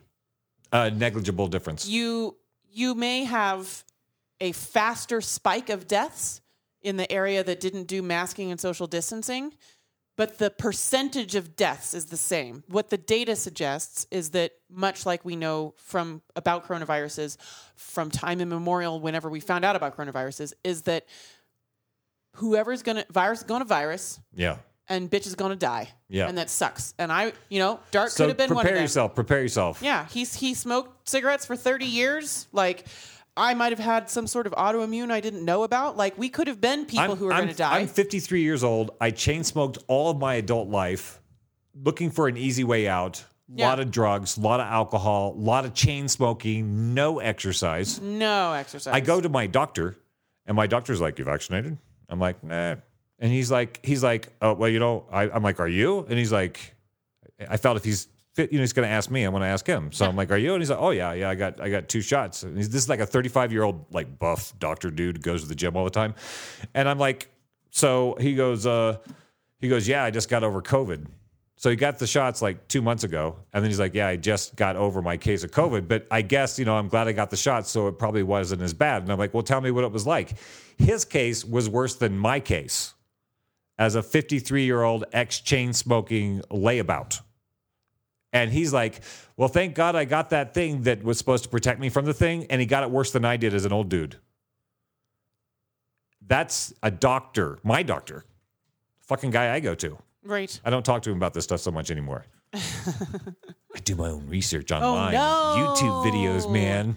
Oh, no. Anyway, I don't know how far you want to go down into the ridiculousness of the NPR article. I think you can get an idea. Who's responsible for this writing?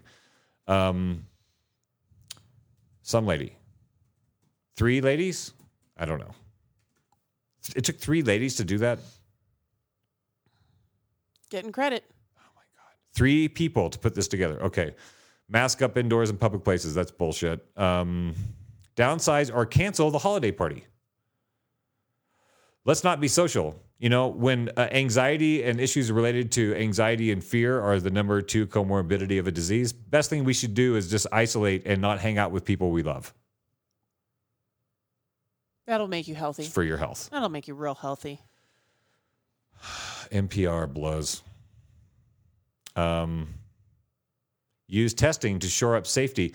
Okay, let's go back to the very beginning where they talk about cases rising. Can we just talk about that bullshit? We talk about it every week. There are more cases. So what they're saying is this virus spreads everywhere. People aren't getting very sick if they get sick. Yeah. It's spreading everywhere, and there's a 13% rise in cases that don't do much to people. It's really, really shitty. Like, these are things to be mad about. Like, our intellects are being taken advantage of by the people in power. As if we don't know that illness is spread. It's cognitive rape. How's that? That's a cognitive molestation? Yeah. Maybe we should stay away from trademarking any phrases that use the word rape. Yeah. I would think in this day and age. I agree with the etymology of the phrase. Me too. For sure. Me it too. Absolutely is. It's almost more insidious than that, though. Me too. Oh my God, I see what you're doing. All right. Fucking NPR. Darren shares really good video on BitChute, Why the Sleepers Keep Sleeping. A trauma therapist talking about the parallels between an abuse at the family relationship level and what the state is doing. This is so much of what we have been doing in especially the second half of season 2 of Post-Orthodoxy, just talking about trauma awareness and being trauma informed and yes? I'm listening to everything you're saying. Okay. And the concept of a mass formation, which is a really nice psychological term for mob psychology. Yeah. A mass formation happens when people are lonely and anxious and they don't know who to turn to or who to trust, and they have a lot of free-floating aggression and anxiety and some other thing. And then someone comes along and says, here's a bad guy to hate. Here's a good guy to love. Here's things you can do so you know who's on your team. A rallying point. And so that you feel little rituals so that you feel like you're part of something and you have something you can do to solve whatever is making you anxious and unhappy. False sense of power. And that's exactly what happened last year. People were given an enemy to fight, multiple enemies to fight, and heroes to rally behind, the nurses and Fauci. Lord Fauci. Science himself. And rituals to perform to feel as though they were part of a group. So you wear your mask, you see other masked people, you feel safe, you feel you feel a sense of belonging.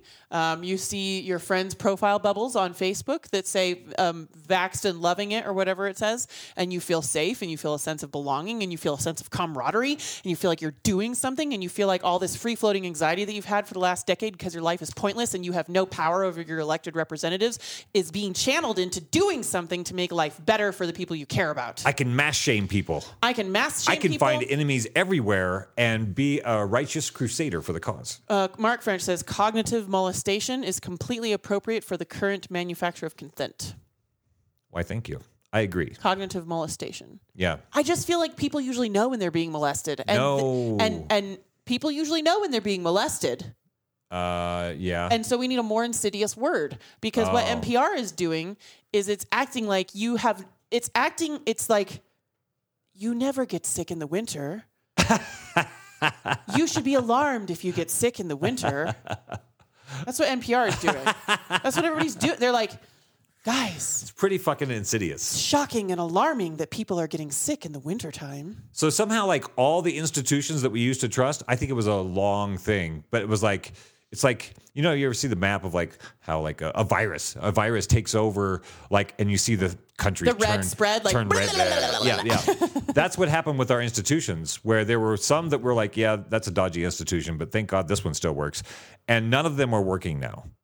Like financial, representative, democratic institutions for public health, institutions for public education, institutions for public safety, institutions for they've all somehow turned a color without people realizing.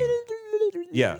Like they just got infected with this narrative that is it's like an easily provable lie.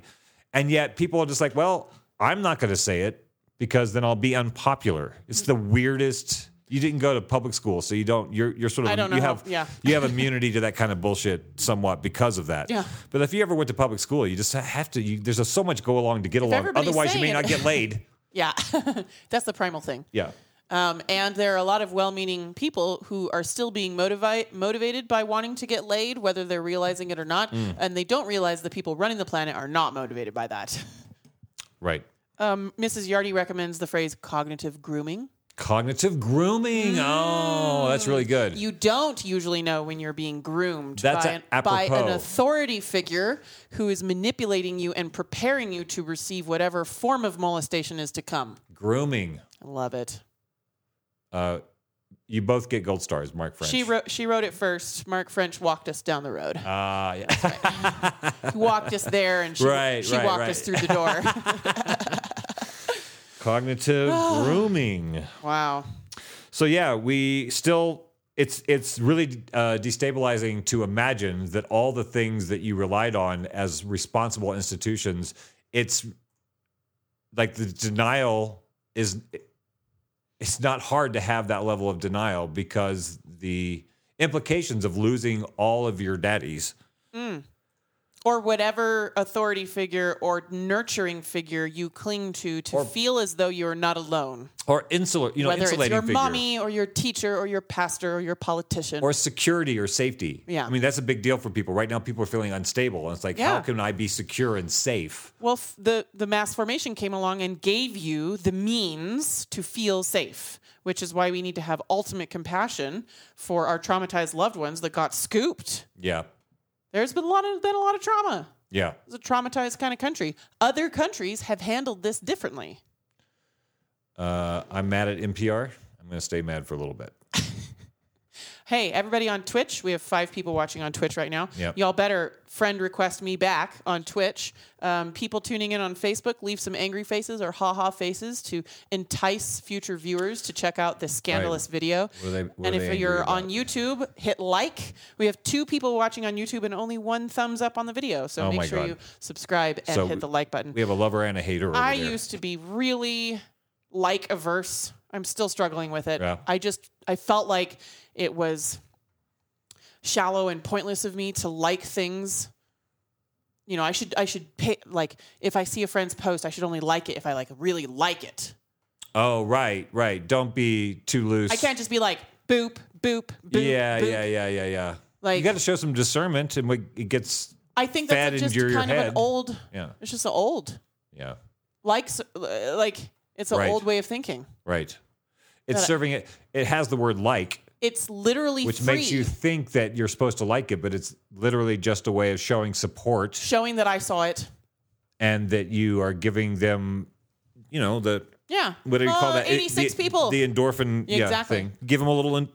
Why would I not? If I follow an artist on Instagram who does little videos of her painting those little process, things makes me want to go do more artwork. Why don't I just sit there sometimes, I'm like, why am I averse to hitting the heart on this video on Instagram? I think something about being a joiner or being sucked into maybe I'm being sucked into the realm or something. I don't know. I'm still trying to figure it out. But I definitely advocate for you liking all of our shit. Yeah, like our shit. Now we have 4 likes on YouTube. That's nice. crazy. How do we have 4 likes and only 1 person watching? That's amazing. I don't know what's going on. Anyway, these numbers are not accurate. The CIA doesn't count. The CIA isn't letting us know, everybody that's tuning in. But that's great. That's really encouraging, guys. Thanks. Cognitive grooming. I'm going to stick with that one for a second. Ouch. God. God. Wow. So that NPR, I don't think we need to go further. I think you get the idea. So, do you know who? I want to go back to something that a friend of the show shared with us. Okay, good. Donna, your friend from... She tuned in a couple weeks ago on our videos and shared articles about how hospitals were being filled up with unvaccinated patients. Oh, yeah. And it's like Donna, Denise, Debbie. So Denise. Okay. So Denise, Mark French wants to know if he can subscribe on Patreon. We have a subscription basis through our website right now, Mark French. And that is on postorthodoxy.com. Yeah, you're going to pull it up? Mm-hmm. It uses Stripe. Super secure. We paid for all the security. And you can do a monthly subscription of $5 or more than $5 if you want to. And if you want to leave us a review, we're also going to be adding a review section on that page so that when people show up there, they're like, oh, it looks like other people who are smart like this show. So maybe I will also like this show. But any kind of support that you can throw our way, we really appreciate because we put a lot of work into this content and these conversations. Yeah. But yeah, you can set up a little monthly subscription, and $5 a month is only $60 a year. So how you feeling about the show today? It's pretty good. Are you having a good time? I am. Thank you very much, Mark. You want me to make us a couple of cocktails? You're gonna go away and make cocktails? I have a video we could watch for a couple minutes, and I could just make some cocktails real quick. What do you think? Sure. If you go to the show page. I was going to talk about these. I was going to investigate these articles that Denise sent. Well, I want to set this up while you're investigating. This is something to watch while we can investigate other stuff. Okay. So this is on the show page. There's a guy in the polo shirt. I think that's Steve Kirsch. Oh. This is part of like a thread.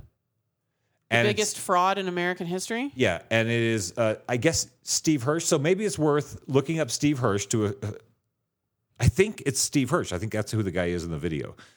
But it's just a Twitter video. And if you go to the thread, he has several videos where he's breaking down. He's somebody who's gone contrary to the narrative, and he's a billionaire, so he can do something about it. So he's starting to talk about an ad campaign that he's going to fund to help fucking to help with the narrative collapse.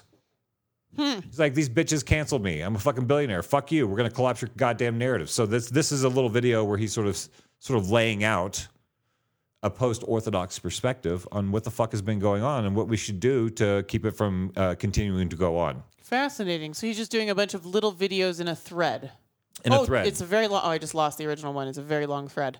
Yeah, it's a very long. So it's number 16 is the one that I was going to. Yeah, I got it. I'm going to make us a cocktail. What do you think? Wait, 15. Nothing is improved. The no mechanism of action can. Say it again. There is no mechanism of action that can possibly justify that people are better off after vax. That's what he's saying. Show me the data on that one. Show me on the data. So maybe we can just watch that for a second for our audience to get. I think it might be worth I will be sitting here to run of the it. Thread. It's only 1 minute and 45 seconds long, so don't hurt yourself running up the stairs. We'll watch another video afterwards. Watch another one, and I'll come back, and then we'll dig into. Like, I pulled up an article on Steve Kirsch, the first thing that came up on Google, which was talking about how he's a nut, of course. Oh yes, so don't trust that guy. Yeah, we'll look into that in a second. And I'll be right back. All right, stay tuned to the show. Maybe. Yeah, stay tuned. Yeah, you can go have a bathroom break if you want, or just watch this video with me. There's no mechanism of action that could possibly justify that people are going to be better off after getting these vaccinations. Nothing is improved. You are not immortal. You are just the opposite. Your immune system is compromised. You're going to be more likely to get COVID. In the UK, they showed that 40-year-olds, after the honeymoon period goes, 40-year-olds were twice as likely to get infected if they were vaccinated. You have, in the US, you have hospitals where you have a 50% vaccination, community vaccination rate, and the hospital admissions are 80% vaccinated people. Okay? You can't make these statistics up. And in fact, the CDC was confronted by these statistics, and they just ignored them. Well, that's why they create their own. That's why they make up stuff. They published that paper that was absolute ridiculous nonsense. Yet it was accepted by almost everyone who believes the narrative. And yes, and nobody you try to dialogue with. They'll say, "Look, You get the vaccine and the risk of dying is going to be 2/3 less. Yes. I mean, and they believe it. Yes. That's the problem. Yes. It's like, yes, it just shows you. This was an existence proof. This paper was an existence proof. This paper shows that the CDC can put out anything. And as long as it has that little CDC logo on it, they're going to believe it. And it was kind of a test. Like the next one will say, hey, we found this drug that will, double your lifespan. And when they come up with this ridiculous stuff, like nobody in the medical community, did you see anyone in the medical community that is disputing this, saying, no. What happened? Nothing. We played it. How was it? It seems as though he's on Odyssey. He's and he's sharing maniac. He's sharing tiny clips from his Odyssey. Steve Kirch, tech millionaire. So this is the first thing that comes up on, this is how we do our stuff, right? This is Google, so put that into context. Right.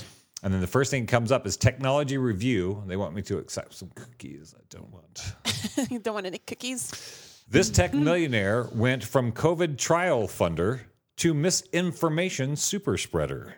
Oh, there was nowhere in between where he suddenly had a reason to stop funding the COVID trials? Nope. He just went crazy. Went from COVID trial fund. So when I hear that first part of the sentence, I think this is a person that knows things about COVID trials. The tech millionaire. But apparently he didn't. Went from COVID trial funder to misinformation super spreader. Oh my God. Subheading. After boosting unproven COVID drugs and campaigning against vaccines, Steve Kirch was abandoned by his team of scientific advisors and left out of a job. A billionaire is without a job. In the early days of the pandemic, as billions of dollars poured into the hunt for novel treatments and vaccines, veteran Silicon Valley entrepreneur Steve Kirch did what he's always done. Went looking for an underdog. Anyway, I'll have to read that article. Wow. Whatever this Twitter account is, they're compiling calls for an inquiry into the care home residents who died of broken hearts. Oh, wow. A 1981 study from the Annals of the Royal College of Surgeons of England who found that no masks were worn in a particular operating theater for 6 months, and there was zero increase in the incidence of wound infection. Huh. Yeah, I just found this guy today before the show, so I haven't had a chance to vet any of his stuff. So I don't vouch for this source. I'm just saying, source I found, Steve Kirch, somebody we've heard of, billionaire gone rogue. Vaccine ambassadors are being stationed at supermarkets, shopping centers, and transport hubs to encourage people to get #GetBoostedNow. now. We met some of them in Manchester to hear how they're supporting the national effort on #COVID-19 boosters. So these are people standing in a supermarket like the guy that ding ding ding. Oh, like the Hare Krishnas. No. Oh. Salvation Army Santas. I don't know. What the fuck are you talking about? Well, it looks religious to me, handing the pamphlets out for our Lord and Savior. No, they're not just handing the pamphlets out. They're stuffing them in people's shopping carts as they walk by. Oh, that's invasive. Yeah. And the boosters again. How about missed cancer scans, heart attacks, strokes? Mm-hmm. Wow. Stefan Lanka is another person that Anonylizer 713 is sharing. This is very interesting. Spike protein expressed in all parts of the body, especially in pregnant women. So he's linking to sources. To me, this is a great place to start and then go look up all the people and the things that he's posting. That's what I'm saying. Yeah. That's how we do our work. Like, this is information I didn't get from MSNBC or NPR or Fox News. Yes. I didn't get this from there. I got it from this cat.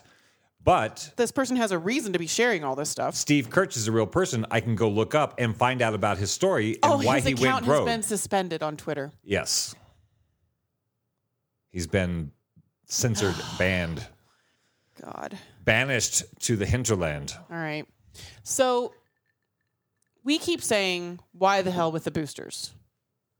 And folks send us articles like this one that Denise sent us saying, COVID patients in ICU, now almost all unvaccinated, says Oxford scientist. I haven't been seeing that anywhere on the planet. And here's another one. Unvaccinated patients are filling Minnesota's ICUs. Okay. So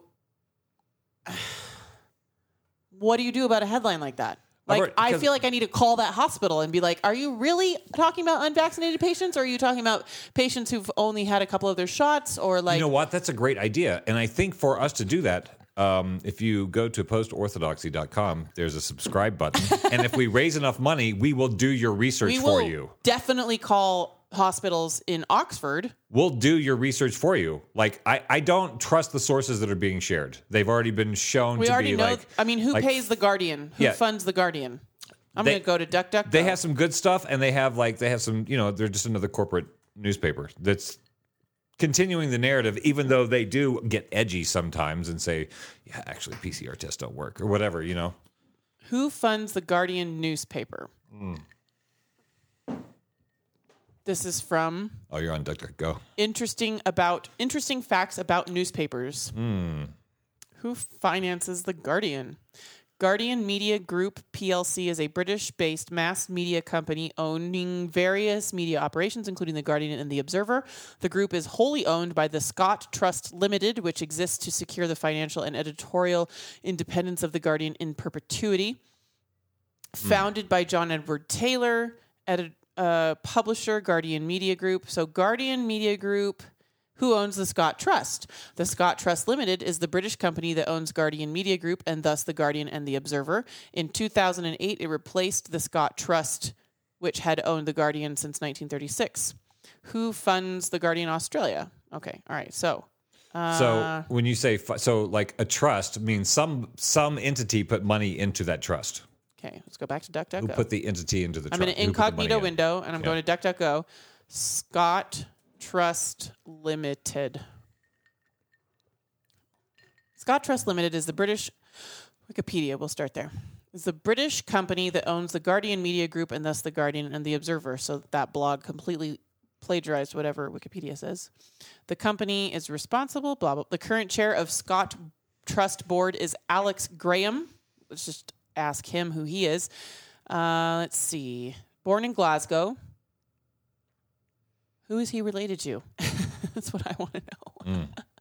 I'm sure I don't know the names of all of the... well, the paper's also... The baddies in the UK circuit. Right. Like if... I'm beginning to know the names of the baddies in the US news circuit. But I'm not sure if I would see a particular name pop up in the UK, like, the Koch Foundation, or, right. And know what you're supposed to feel about it. Yeah. This would take time. You would have to figure out why you have to feel about those things in blue. Mm-hmm. Why do you have feelings about it? Guardian has had some good coverage and some shitty coverage. I mean, stuff that's totally... The narrative is not going to be popped by the Guardian.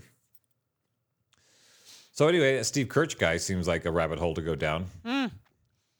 Yeah, and I like the idea of looking up... Yeah, I'd like the idea of researching where the Guardian's funding comes from, which would only be a part of the picture, really, But then let's look at this article. COVID patients in ICU now almost all unvaccinated. So does that mean almost all unvaccinated as in like 6 out of 8 people in the ICU are unvaccinated? Don't know. And are they people who have never had one of the COVID treatments? All right, let's see. It's no longer a disease of the vaccinated. Nice co-opting of the term. Let's see. Generally, COVID-19 is no longer a disease of the vaccinated. Vaccines tend to limit its suffocating affliction with a few exceptions. Latest wave. Show me some numbers. Show me some data. Oh my God, there's literally no data. No. Okay. All right. The latest wave of the virus in the UK, which is now rising rapidly in parts of Europe, will translate into a stream of mostly unvaccinated patients. Wait.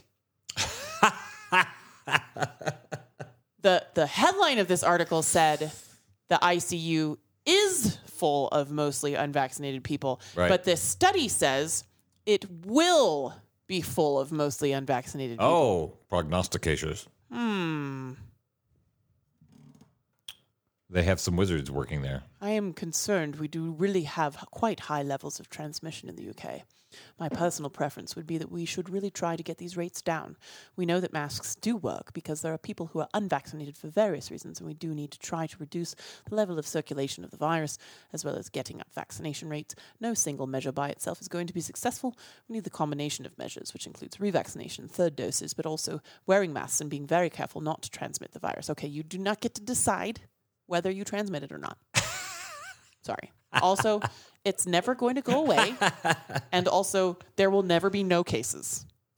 Yeah, we have to get the cases down of the new variant that is not killing people. We have to keep the old variant that is killing people. We can't bring around the new variant. What? We'll go out of business. Okay, all right. I'm going to financialtimes.ig.ft.com/coronavirus-chart. I go here all the time for my data. I'm plugging in the US and the UK just for comparison. We're going to look at deaths. Do they have it? Yeah. August? No. October? No. September. We'll say since September of this year. Because it's December right now. Some data should be able to come in since September. Yes. So deaths, new deaths per 100K, which gives us a percentage rather than numbers. Obviously, there are going to be thousands of people who died in New York City because there are millions of people in New York City. But how many people died per 100,000? That's how you level it out. Like there are more people in New York City than there are in the entire state of Montana, which is as big as the entire country of Germany. So obviously there are more deaths total in New York City than there are in Montana. But how many people died per 100K? Yeah, that's a good thing to know. All right. So what? It just keeps going down. Oh. It's just a chart of down. Oh my God, the Omicron's here. We really have to just stop this. Just have to stop it. Okay, so I really want to know what happened. All right, so you're seeing this. Yeah. The UK deaths are currently at 7-day rolling average of deaths in the UK. Less than a quarter of a person. We've got to get this under control. Guys, I care. Shun your family members. Don't go for Christmas.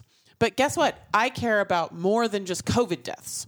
Because what? You know what That's the most important death right now. No other death matters. You know what we don't have right now is a chart showing how many people have died of suicide in the last 3 months. Yeah, I'm sure it's out there somewhere. Nobody's collating that data. This data is being drawn from Johns Hopkins, World Health Organization, UK government coronavirus dashboard, various other World Health and government organizations. And they're constantly posting retractions when governments adjust their data based on new information. Cases are going up. Oh, yeah? 7-day rolling average. The UK currently has more than 100 cases per 100,000. Okay. While deaths continue to decline. This is what we want. This is normal. This should be good news. This is good news, and it's normal. That headline should be good news. Good news, everyone. Also, more people getting the virus, less people getting sick and dying. Good news. That should be good news. Nowhere in that newspaper article did it say what they were talking about when they said...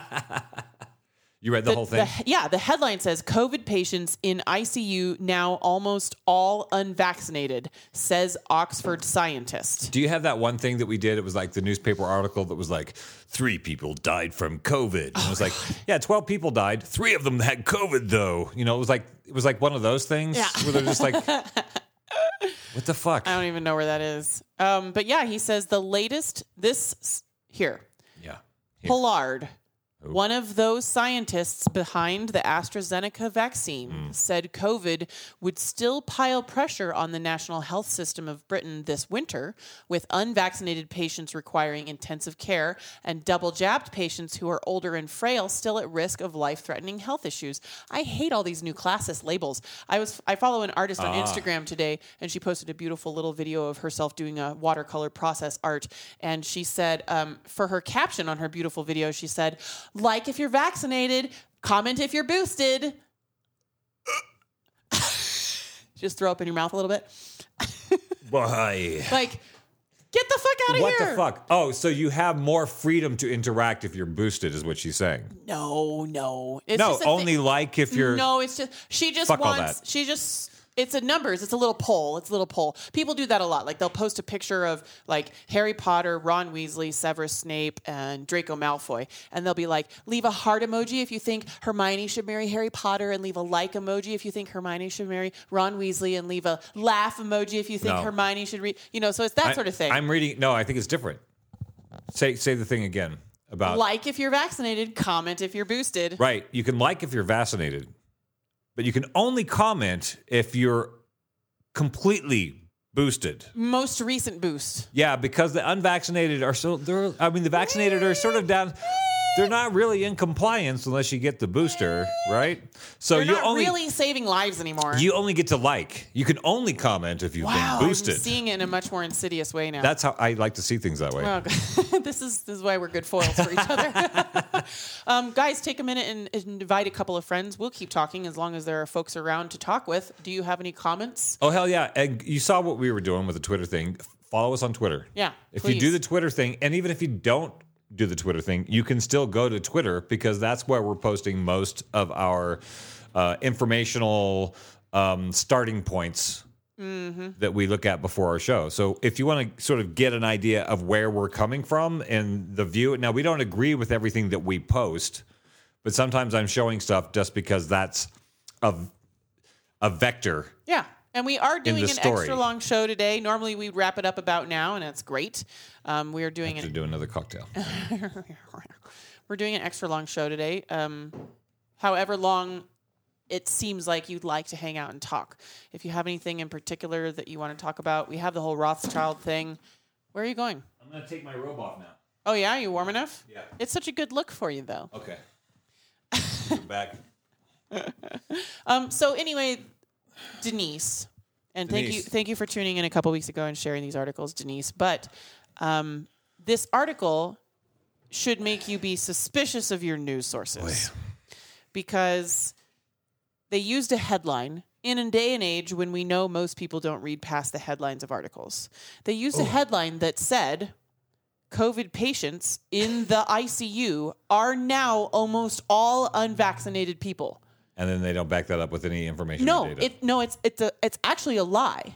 Yeah. Because the Oxford scientists did not say that COVID patients in the ICU are almost all unvaccinated. He said, if we're not careful and get our boosters, COVID patients in the ICU will be mostly unvaccinated people. Prognosticating, yes. He's making a hypothesis, and it would be perfectly fine if the Guardian would like to print a news article saying, Oxford scientist hypothesizes that COVID patients this winter will be all mostly unvaccinated people. That would be accurate. That would be accurate journalistic reporting. I still can't even find the scientific article. The latest wave of the virus in the UK, which is now rising rapidly in parts of Europe, will directly translate into a stream of mostly unvaccinated patients entering the ICU, he said in the article, jointly offered with Professor Brian Angus, a professor of infectious disease at University of Oxford. To prevent serious illness, these people need first and second doses of the vaccine as soon as possible. Oh, so yeah, that's policy. He's talking about policy again. He's not talking about actual data. He's not talking about something that's happening right now. No. He's talking about something that he believes will happen this winter, but The Guardian reports it as if it is happening now. So unfortunately, that article does not support Denise's perspective that unvaccinated people are the ones who are getting it worse right now. Let's look at the other article. Unvaccinated patients are filling Minnesota's intensive care units. I'm not going to go into who funds the Star Tribune because I generally just don't trust any mainstream news source in the U.S. at all. They're a part of the narrative. It's a launch platform to go and try to find information and data to see what my friends and neighbors are reading about. Yep. But in general, most news sources in the U.S. are funded and corrupt. The narrative slant is sus. The doctors and nurses. Oh, I'm not even reading this emotional. Oh, can we skip this one? God. Oh, we'll just do it. It's like the CNN one where the doctor was all so like, emotional. I just feel like this stuff. I'm like, oh, well, thanks, doctor. Yeah. Mark French says, I had the virus twice before being vaccinated to ease travel restrictions to cities I have to work in sometimes. I absolutely refuse to get boosted. The whole thing has just shown corruption and idiocy. I'm literally like texting friends and loved ones and being like, I really hope you're not getting the booster because like You are? Yeah. You're not a doctor. I can say, I hope that you're not getting it. Yeah. And only to some people. Like, I have a family member who's in the military. And be like, I really hope that you're able to get some sort of exemption. They just shot down the religious exemption for the military. Oh, God. Yeah, I just saw an article that like several thousand Marines retired over the week or were dishonorably discharged because they refused to get the shot. Yeah, and they're not doing the religious exemption either, which it shouldn't have to be. It should be a constitutional exemption like your dad used. Right. It should totally be used. It's unconstitutional. A viable Yeah. thing. All right. So, unvaccinated Minnesota, COVID and non-COVID patients combined to leave. Okay. Minnesota reported a 2021 record of 1,678 COVID-19 hospitalizations on Thursday, and that COVID and non-COVID patients combined to leave only 18 out of 1,012 staffed adult ICU beds open. Okay, let's unpack that. So they're having more hospitalizations. They do not say how many of those 1,678 COVID hospitalizations were unvaccinated people. So we don't know. We don't know. Many of those people were probably vaccinated and many were probably unvaccinated, but we don't know how many. And we don't know why they're at the hospital. Are they there with or are they there because of complications of COVID-19 or are they there for something else? They have other comorbidities. I had a friend who went in to get her annual gynecology exam and they did a COVID test on her and told her she was sick, even though she wasn't sick. So she was COVID at the hospital. She was counted as a COVID case in the hospital. That's awesome. All right. COVID and non-COVID patients combined to leave only 18 of 1,000 ICU beds open. Okay, this is normal. We don't normally have a lot of ICU beds lying open. Yeah. But this is the first time you and your loved ones have been hearing about ICU beds. Yeah, how many beds did we make during the last, with all the pandemic money? Like how many new hospitals and beds did we spend money on? Because they're so full. I know we built a bunch of prisons recently. There's been 4 big prisons. Yeah. But I haven't heard of like new ICU beds or wings. They actually limited beds because of distancing. Right. For the things. So it's Palo Santo. Oh, Palo Santo, yeah. So this is why we need to be very careful about what people are saying to us. COVID and non-COVID patients combined. So there are a bunch of people in the ICU. Some of them are in the ICU with COVID. Some of them are in the ICU without COVID. No numbers. Well, we haven't gotten that far yet. Okay. 18 beds available in Minnesota as of that week of the report. And they're talking about staffed. They're very careful. 18 out of 1,000 staffed ICU beds. So when they fired a bunch of staff for not having the vaccine, that might have limited the amount of staffed rooms they could have. What do you think? You think that might be a thing? I'm glad they said staffed. They're covering their asses. Thank God there's integrity in their journalism. Let's see if the headline is ever supported. Okay. Let's see. Amidst wows and cheers, Dr. Hassan smiled and wished she could have given the team positive news like her colleague said. Okay, I hate this kind of emotional shit in my news. No. All right. Show me the data. This is the news. This is not like an emotional TikTok video, no, okay? it's infotainment. Breakthrough infections in fully vaccinated Minnesotans have become a larger share of the state's pandemic wave this fall. That doesn't sound like what the headline was saying. It sounds the opposite of that. Prompting recommendations for booster doses because of waning immunity from initial shots. Vaccinated people made up little more than 20% of coronavirus infections and COVID-19 hospitalizations at the beginning of the latest wave in July. By the last week of October, vaccinated people made up 45% of infections and 33% of hospitalizations. Okay, so those are going up. Let's see. Collectively on Tuesday, the Alena and Sanford Hospital Systems of Minnesota reported 124 COVID-19 patients in ICU, and 114, or 92%, were unvaccinated. So now, at this point, because I know I've been lied to by the news and the government, because I know I've been lied to, I need to call those hospital systems and find out if all of those patients that were marked as unvaccinated had actually not received any of the COVID-19 treatments yet. Because I have been lied to by the news and the government in the past, where they have said that people were in the hospital not fully vaccinated, which implies that they're unvaccinated. At this point, it might just mean they haven't had the booster. At this point, they might be calling them unvaccinated if they haven't had the booster. These are the things that we could know. We could know these things. And we probably should know to make an informed perspective on this story. You know what's easier than this, the doctor said? Oh, you're reading it the way I do. Read it like NPR. 9 unvaccinated COVID-19 patients filled all 9 staffed? I fucking love that. Yep. 9 unvaccinated COVID-19 patients filled all 9 staffed ICU beds on Friday at St. Joseph's Medical Center in Brainerd. 3 patients needing intensive care were receiving it instead in the emergency department. Dr. Greg Davis, the ICU director, recalled a cardiac arrest during an emergency procedure last week and a response team rushing in to save the COVID-19 patient. You know what's easier than all of this, he said, looking up at the relieved team after the patient was stabilized, getting 2 shots. All right. If the story were true, and the shots kept you from going into cardiac arrest in the hospital, and if the story were true that you go into cardiac arrest at the hospital because of this virus, then yes, it would be easier to just get 2 shots.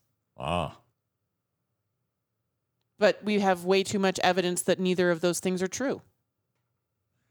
It does feel a bit manipulative. Mark French says, like cognitive grooming, perhaps. It's weird that you get sick in the wintertime. Get to the point in the article where they talk about avoiding getting seriously ill by taking vitamin D, C, A, zinc, and early treatments you can do to prevent hospitalization and intubation. I'm sure they get to that. I'm sure they let people know how to not die. Like, if that's the case, then at the end, they should tell people how to not get sick and go to the hospital through established protocols that have been saving lives. That's probably somewhere at the bottom of the article, right? Yeah. The median age of COVID-19 patients who died in intensive care in Minnesota over the past 7 months was 82. Okay. 7 months? 7 months? Range, median, mode, and mean. What does median mean? Because this is important. Yeah. It's a way of looking at statistics. The median is the middle number. This is not the average. The median is the middle number in a sorted list of numbers. So if you have the number 1, the number 3, the number 7, the number 8, the number 9, blah, blah, blah. The median is the physically middle number. Interesting. Yeah. What a weird statistic to pull. It's not the most people who died were about 82. It's not what it's saying. The number in the middle. That would be the mean or the average. You would say the average age, right. the mean age of people who died was 82. That's what you think you're reading when you see this, but that's not what the Star Tribune is saying. They're saying the median age. So we had a 60-year-old and a 80-year-old and an 82-year-old and an 85-year-old and a 90-year-old. So the median age is the 82-year-old, the one in the middle. Physical age in the middle, who died in intensive care the past 7 months was 82 for those who were vaccinated and 69 for those who were unvaccinated. While this partly reflects a higher vaccination rate among the elderly, State Health Commissioner Jan Malcolm also said it accentuates the risk, blah, blah, blah.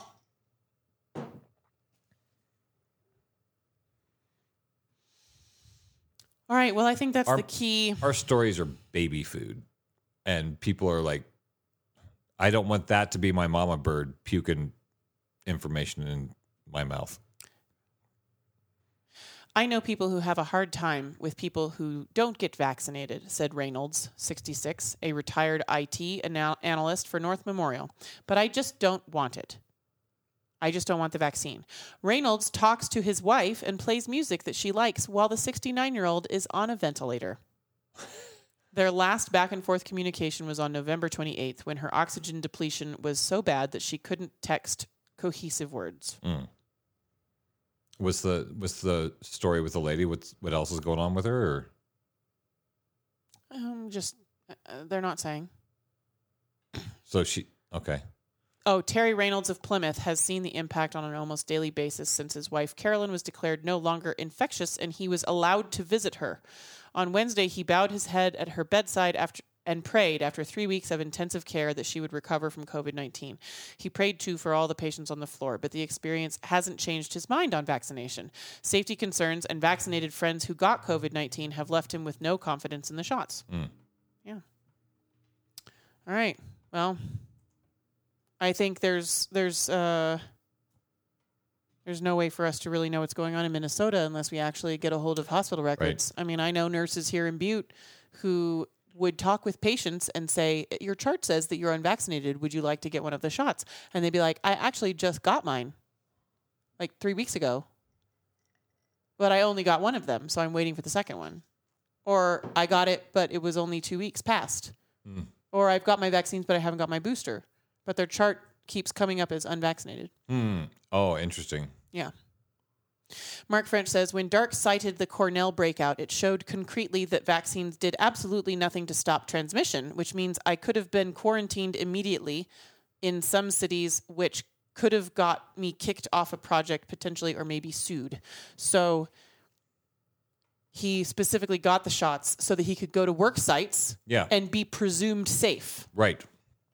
When in fact, if we're actually trying to if we're trying to be like the International Space Station and keep the virus out of the workplace, right, he should have gone into quarantine for 2 weeks, even with the shots, because the shots do not keep you from transmitting the virus. Right. But we've created this class system. It's a class system for sure. Where we act like people are different, and they're not different. Right. I found something just before the show. Unless we do we? Where were we even? What are we talking about? I was going through those articles that Denise shared. Okay, so we're done with those articles now? Yeah, the Guardian article was bad news, and the headline was lying. Right. And the Minnesota Star Tribune article is very emotional and sharing a lot of mixed statistics that don't support the headline. But the one section where they did share information that seemed to support the headline, that there are more unvaccinated people in ICU beds in Minnesota than vaccinated people, doesn't have any hospital data to back it up, at which point I know, because the news and the government have been lying about how many people are actually vaccinated or not in the hospital. Yeah. I know that barring calling the Minnesota hospital systems and asking them on that week how many of those people were vaccinated or not in actual fact, I won't ever really know. Right. So, unfortunately, the Star Tribune did not cite their sources with data. So, I know a lot of the opinion. He's a Pulitzer Prize winning reporter, though. That's good. a lot of the opinions of people in my community has come from what we learned early in this pandemic to call availability bias. Say it 3 times and it's true kind of thing. Whatever you're used to hearing most, you tend to start thinking is the reality. Right. And I think we mentioned this last week a little bit, but I wanted to bring it to the attention of our audience another time, because this is one of those things that got stuck in my craw a few months ago that I feel like it's so justified in crowing about. So last week we talked about how John Stossel sued Facebook for defamation of character because they labeled one of his posts misleading. And then Meta, or Facebook, whatever you want to call them, they weaseled out by saying, well, our fact checks are actually protected as opinion. That's what they actually said. So that admission has opened the door for a few other wounded players to go talking to Facebook. And they're... Really? Yeah. So if you go to the page, the thing I put at the very bottom, this is from the BMJ. I'll look up the BMJ so you know who they are exactly. Brigham Young? No, the BMJ is like, let's see here. Where's the about? Our company. Intended for healthcare professionals, it says at the top. Yes. So it's a journal. It's a healthcare journal. Not intended for you. Right. This is for professionals. Because you're just a plebe. This is for and you can't know things. That covers, it's in a lot of countries, right? So the BMJ is a sort of well-known, fairly well-respected medical journal. What I have found is... What do we have here? Let me find my piece.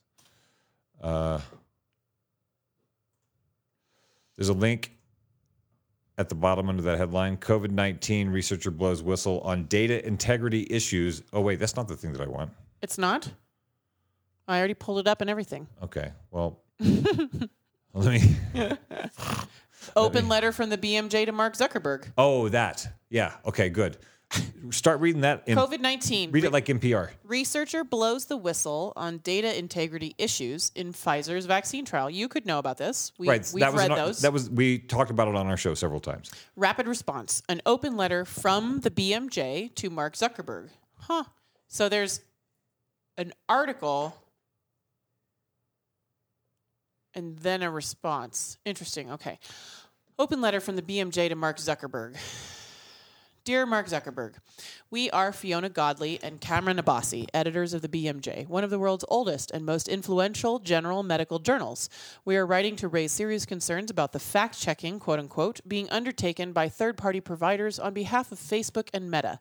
In September, a former employee of Ventavia, a contract research group company helping carry out main Pfizer COVID-19 vaccine trial, they're not messing up. My words are messing up. Okay. In September, a former employee of Ventavia, a contract research company helping carry out the main Pfizer COVID-19 vaccine trial, began providing the BMJ with dozens of internal company documents, photos, audio recordings, and emails. These materials revealed a host of poor clinical trial research practices occurring at Ventavia that could impact data integrity and patient safety. We also discovered that despite receiving a direct complaint about these problems over a year ago, the FDA did not inspect Ventavia's trial sites. The BMJ commissioned an investigative reporter to write up the story for our journal. The article was published on November 2nd, following legal review, external peer review, and subject to the BMJ's usual high-level editorial oversight and review. But from November 10th, readers began reporting a variety of problems when trying to share our article. Some reported being unable to share it. Many others reported having their posts flagged with a warning about, quote, missing context. Independent fact-checkers say this information could mislead people. Those trying to post the article were informed by Facebook that people who repeatedly share quote-unquote false information might have their posts moved lower in Facebook's news feeds. This happened to Dark. Yep. We got one of those warnings. You can keep sharing this, but just so you know, if you do, we'll probably limit your viewership. We'd hate to see something happen to your posts. The BMJ goes on. Group administrators, where the article was shared, received messages from Facebook informing them that such posts were, quote, partly false. Readers were directed to a, quote, fact check performed by a Facebook contractor named Lead Stories. They're sharing sources with each of these things. Okay, Lead Stories, by the way, is a fact checker that we dealt with. I did a whole article about it, or at least we devoted a part of a show to it.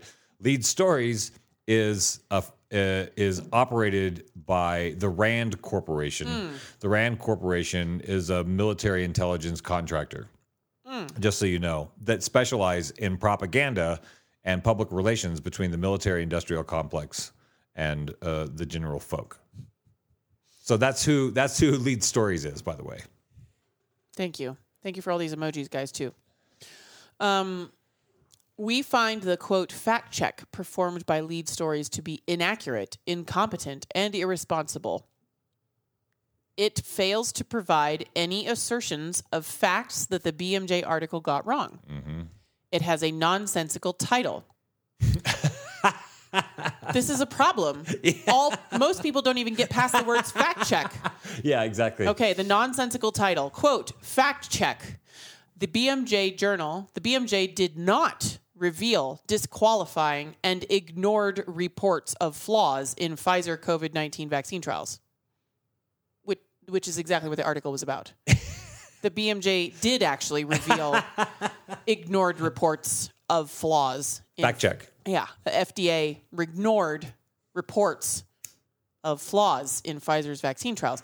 The first paragraph inaccurately labels the BMJ a news blog. Holy shit. Wow, what a diss. JAMA, news blog. That's a diss. Journal of American Medical Association, a news blog. Excuse me. It contains a screenshot of our article with a stamp over it stating flaws reviewed, despite the Lead Stories article not identifying anything false or untrue in the BMJ article. Mm-hmm. We've covered this on several posts. This happens over and over again. The fact checkers are not actually dealing with what the topics of the articles are. Ironically, they're giving you misleading information. Yeah, they're lying to you, but they're designed to make you mistrust whatever your friends are sharing because you're not going to click on it. Yeah. Okay, the BMJ continues. It published the story on its website under a URL that contains the phrase hoax alert. Mm-hmm. We have contacted Lead Stories, but they refuse to change anything about their article or actions that have led to Facebook flagging our article. Huh. We've also contacted Facebook directly, requesting immediate removal of the fact-checking label and any link to the Lead Stories article, thereby allowing our readers to freely share the article on your platform. There is also a wider concern that we wish to raise. We are aware that the BMJ is not the only high-quality information provider to have been affected by the incompetence of Meta's fact-checking regime. To give another example, we would highlight the treatment by Instagram, also owned by Meta, of Cochrane, the international provider of high-quality systematic reviews of medical evidence. Rather than investing a portion of Meta's substantial profits to help ensure the accuracy of medical information shared through social media, you have apparently delegated the responsibility to people incompetent in carrying out this crucial task. So Meta could have used someone who's actually experienced in reviewing medical data and journalistic articles. Oh, but they used the RAND Corporation. Fact-checking has been a staple of good journalism for decades. What has happened in this instance should be of concern to anyone who values and relies on sources such as the BMJ. And then they have a bunch of sources. So if you go back to the show page and look, this is a screenshot from the RAND Corporation, who funds the people that wrote that article. And it's a pie chart showing who funds the RAND Corporation. Or Lead Stories or the RAND Corporation? RAND Corporation is who is funding Lead Stories. Oh, Objective Analysis, RAND Corporation. Objective Analysis, Effective Solutions. Revenue with an hypothesis, with an asterisk. Yeah. Revenue. Okay. Wow. I just did a screenshot, but I can send you the link. I'll put the link up too. Wow. Yeah. $349 million. 2020 net of subcontracts and RAND-initiated research. So I'm looking at about 75% military funding. Yeah. Revenue. Secretary of Defense, U.S. Army, U.S. Air Force, Department of Homeland Security. That's who's checking the BMJ's article. Some offshoot of this funding. Oh, and the U.S. Department of Health and Human Services and related agencies. So anyway, that's factcheck.org is a front for operated by the RAND Corporation. Just Lead FYI. Stories. Yeah, Lead Stories. Yeah. Those guys. So that's concerning. Because So when I say how did that get into my eyeballs? Well, it came from government funding and military funding is how it got into my eyeballs. Yeah. That's how Lead Stories got into my eyeballs is the U.S. government, military arm, propaganda arm, fact-checked an ancient medical journal and lied. And lied a lot. This is our last show of 2021. And we'll be back in January with maybe a different focus. The Corona narrative has been a great roller coaster ride. And but it feels like it's starting to feel...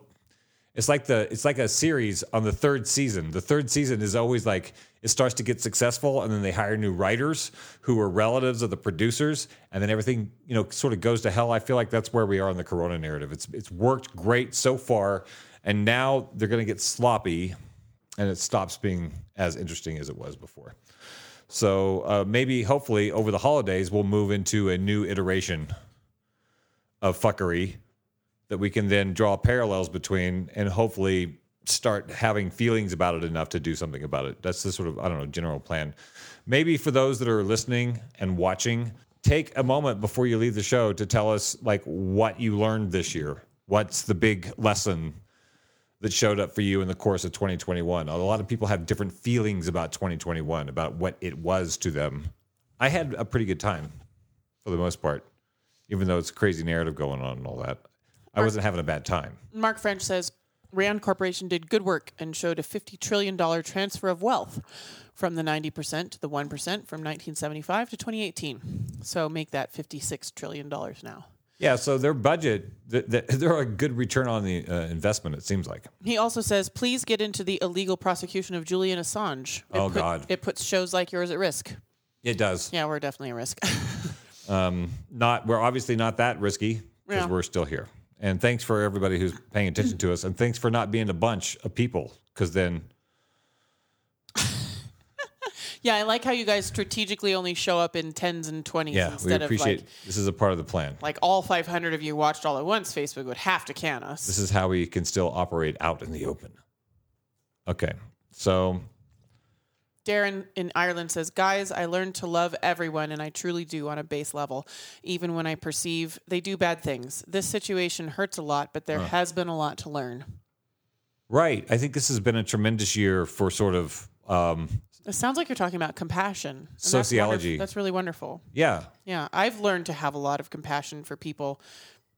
And in order to have compassion for people, I had to find a way to accept that I have the ability, I have intellectual or psychotherapeutic abilities that not everybody has, which means that I can learn and grow and evolve in ways that some people don't have access to because they haven't learned those things or they're too traumatized or whatever. And I have to accept that without being egotistical in order to have compassion for someone. Otherwise, I'm just going to get mad at them for not learning and growing like I'm learning and growing. I think it's amazing that our friend in Ireland found the show. And I thanks for, he's just been sticking in for the whole show. I love it. Thank you. We normally only do about 2 hours. I appreciate sticking around for the show. Yeah, we're just having a good time here. And thanks for participating in the thing. I think it's funny how you found us. I think Mark, he found Dark. He Googled Dark after watching Saved by the Bell. And who the fuck is that guy? And where is he now? And then he just tuned in, and here we were. Here we are. Because of Saved by the Bell. And I couldn't help. You can't be mad, man. After a couple of hits of the joint, I was sort of like, what are the odds that he's has this perspective and then just tunes into some guy that was acting badly 30 years ago. And then here we are having a nice sort of and wanted to look you up and bonding then found conversation us. where we feel like we're on the same page, and there's this sort of sense of like usually when you like find some celebrity, there's some asshole. It's always been the thing. Like, oh God, I wish I'd never met him because then. Thanks for sticking around for the show, and thanks for following us. Yeah, that's fun. Appreciate you. We'll do a Saved by the Bell special edition, and I'll tell you the story of what happened, the behind the scenes. Did I ever actually kiss Kelly? There used to be a blog article about like what happened to all of Kelly's paramours. Like someone had hypothesized they dated for 3 weeks, but then it fizzled out because Dark's character like moved to England or something. You know, it was like there was in the early days of Facebook, there was a Facebook fan page called "Thanks, I Love Rolls," which was one of the lines that I uttered woodenly in that episode. And it just became a Facebook page where people who loved Saved by the Bell would congregate and talk about it based off the line of my guest star character. That's so sweet. It's weird. It's weird. You're evolving your memories, my dear. Yeah, I still get residual checks. I get sometimes $12 check. I think I got like a $23 check, last one. Darren says that would honestly be awesome. What part? If you did a Saved by the Bell episode. I'd have to make another cocktail. Just do one right now. No, we have to do it separately and talk about it in advance. We have to tell that Instagram lady that tagged you in a photo a couple weeks ago. Oh, God. Yeah. You guys are so funny and so honest. Can't wait to watch more. Didn't you want to build a map? Oh, God, I don't know if we can do it. No? Like, you're quitting 45 minutes post? No. That's fine. I might just have to... I'd be happy to go eat. I like eating. I know. I'm trying to figure it out. Yeah. Like, we could take a break. No. We could play that guy, Steve Kirsch. It doesn't work. It doesn't work like that.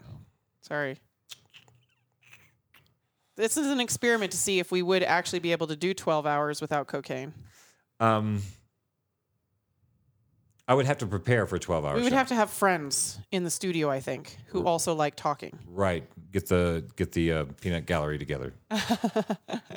Put some friends on the couch and give them a camera and a microphone. Yeah. Cut to them and they have awesome commentary. Drinks all around.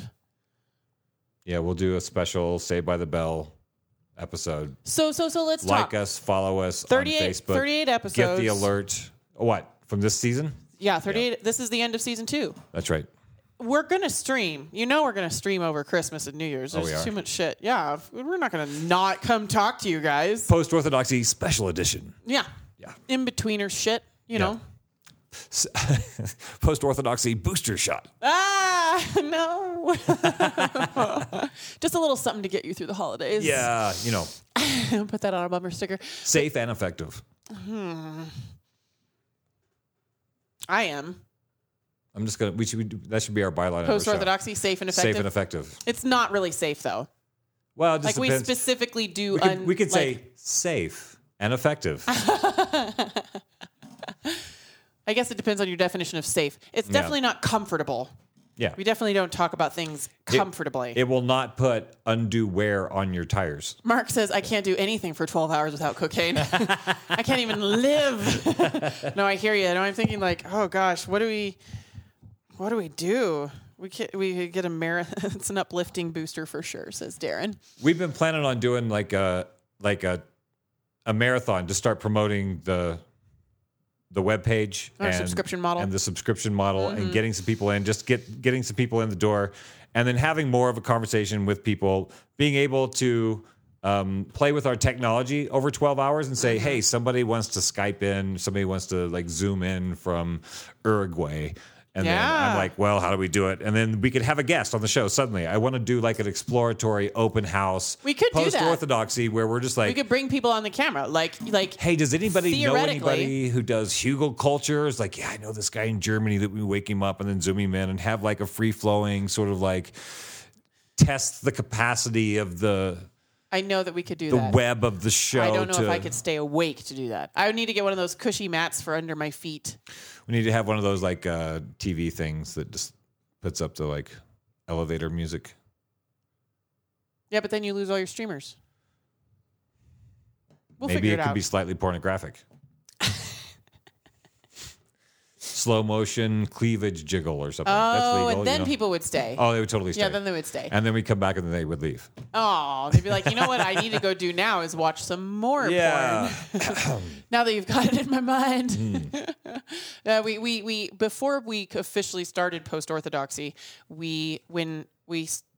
the very first show that Dark and I produced together was called Copacetic Conversations, and it included a friend of ours from South Africa who was really the star of the show, Mokai Molope, and he would interview Americans with strong beliefs. So we interviewed a Catholic priest and a pro-lifer lady, and we interviewed an Antifa guy and a Republican voter that had 5 daughters and was a total feminist. Libertarian. Blue dog Democrat. Yeah, so he would interview people with strong opinions and be like, how can you have strong opinions and also not be an asshole to people? You know, like, how do we talk about difficult subjects in a productive way? And then he had to go back to South Africa. And we were like, what do we do?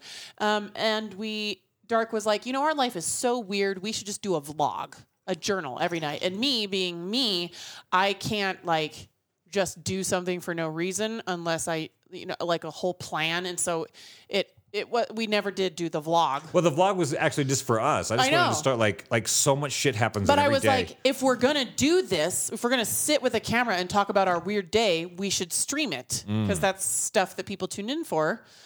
And then we could have followers. And so then it became a whole thing. And then we didn't do it as much. But that's what I do.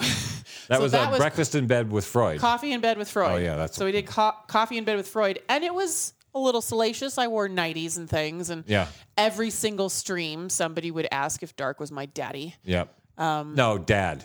Father. Daddy was a different... Dad, father. Is that your father? Is that your dad? Right. So that was kind of funny. But then we kind of officially we're like, no, post-orthodoxy. We're going to do it. Right. We're going to talk about our lives just with more clothing on. Yeah. But I'd be perfectly happy. I'd be perfectly happy to wear online appropriate levels of clothing and eat snacks for 12 hours if we could find a way to do it without me wanting to go to sleep. I watched us eating things, and I don't ever want to do that again. Mark says, you two have definitely taught me the stop being a condescending prick part of conversing. Oh, nice. Oh. That's kind of a working goal for me all the time. It's a meditation. It's my Zen sort of like, okay, how do I not be a cunt? How do I, God damn it, I'm so ready to do that right now. The problem is, I mean, you can name the number of times that someone has belittled you into changing your mind. Name the number of times that someone has come at you and told you what a piece of shit you are, and you've been like, you know what, you're right. Oh my God. Wow, I really should change my mind. You know what? You've called me libtard 27 times, and really the 28th time I finally got it. I finally started thinking about what it means to be a libtard, and if I am one. And I want to become whoever you are. Yeah. Who keeps calling me that name. I would just... Thanks for finally sticking with me. So I have friends on all sides of the political spectrum in the U.S. who just shit talk each other online all the time.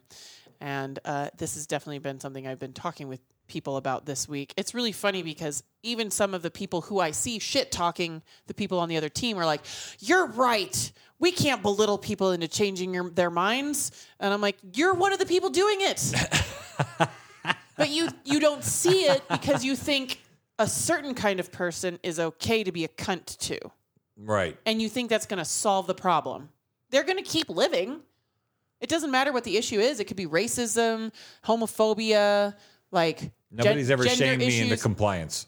No, it could be political, financial, like parenting styles. It doesn't matter. What if you let a human get to a certain point where it's just okay to shit talk them, you're not solving the problem. Anyway. Might be complicating it a little bit. Thank you, Mark. All right. How are you feeling, dear? You want to end on a high note? We can end on a high note. When are we going to come back? Let me look at my calendar. Officially. So Christmas is on Saturday. Everybody just take a deep breath. We just have to decorate our co-host. Oh, yeah. We'll put Christmas lights on her. Yeah. So Christmas is on Saturday, and then New Year's is the next Saturday. So we are 2 Saturdays away from 2022. God bless you all. We're going to make it. Do you want to? You wanna come back on the 2nd for an official restart of season 3? Here's some things we're gonna do over break. I have a backlog of podcasts that I want to. These live streams that I want to turn into audios. We're on Spotify now. You can find Post Orthodoxy on Spotify. Yeah, you can share with your friends that are like, I really just like podcasts.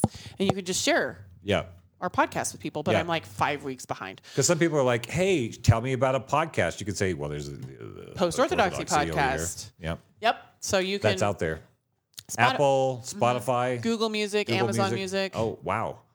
There are a couple. I still haven't gotten the Apple one yet because they keep not sending me the email that I need. Oh. Or maybe it's going to your spam folder. I don't know. Right. But yeah, so we're going to convert the live streams to podcasts and catch up on old podcasts. I'm going to convert all of my Jolly Roger Kids Talk radio shows to podcasts so I can start sharing those with the kids that produce them now that KBMF has killed the Jolly Roger. Those shows should live on for the sake of the kids that produce that content for their community. So that's going to be one of my projects. We need to make business cards. Yeah. So that when people are like, "What do you do?" I'm like, "I do this thing. Bling. Here you go." Yep. And what are some of your goals for the mid-season, for the season 2 to season 3 break? Oh, for the break, I figured it'd be good to sort of design a plan that would sort of catalyze the growing unease in the majority of the country to realize that we have more in common than not.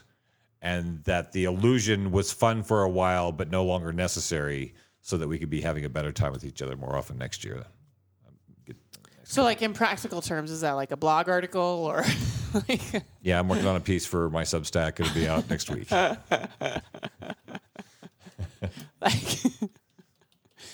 darksevier.substack.com. It's mostly written.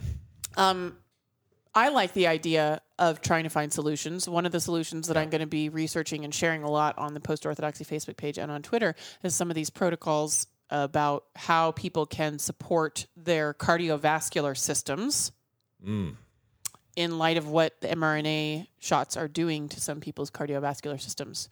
I have a lot of friends that I'm really worried about, and I want people to take care of themselves, you know?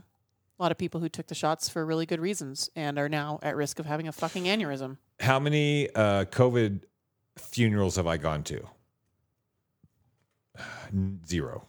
Yeah. I've gone to 0. I've known people who know people who've died of COVID. Yes, I know of people, and I'm but only I don't know anyone. I'm speaking in my very specific, my lived experience. Well, but you have thousands of friends all over the planet. I have friends all over the planet.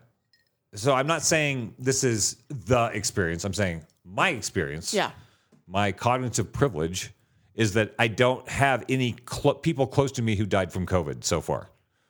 So I've been very fortunate in that way. Yeah. I have had somebody who has died now who had a blood clot 4 days after her booster.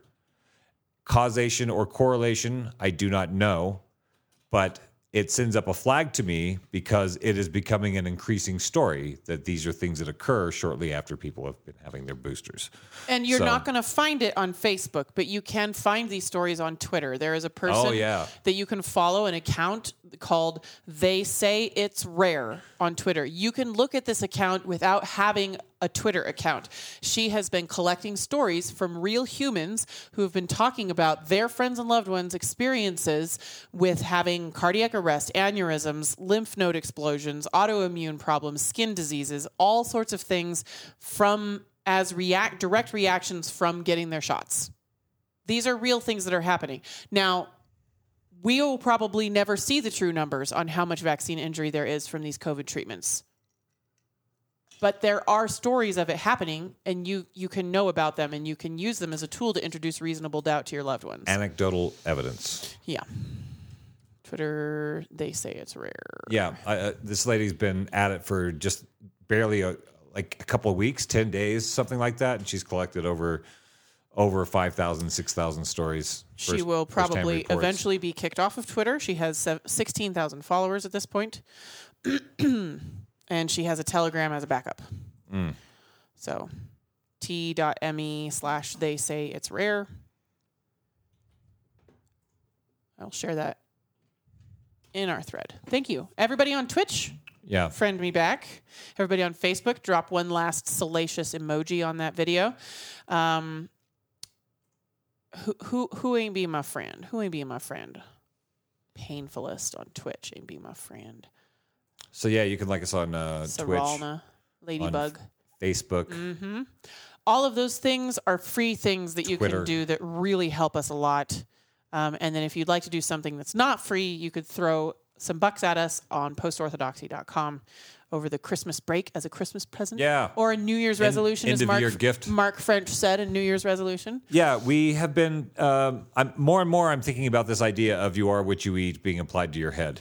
You have to know what mama bird's going to puke into your mouth for your informational intake, and you got to know where that shit's coming from. What kind of processing is in it? What kind of additives have been thrown in there? Like, where are you getting the shit that feeds your head?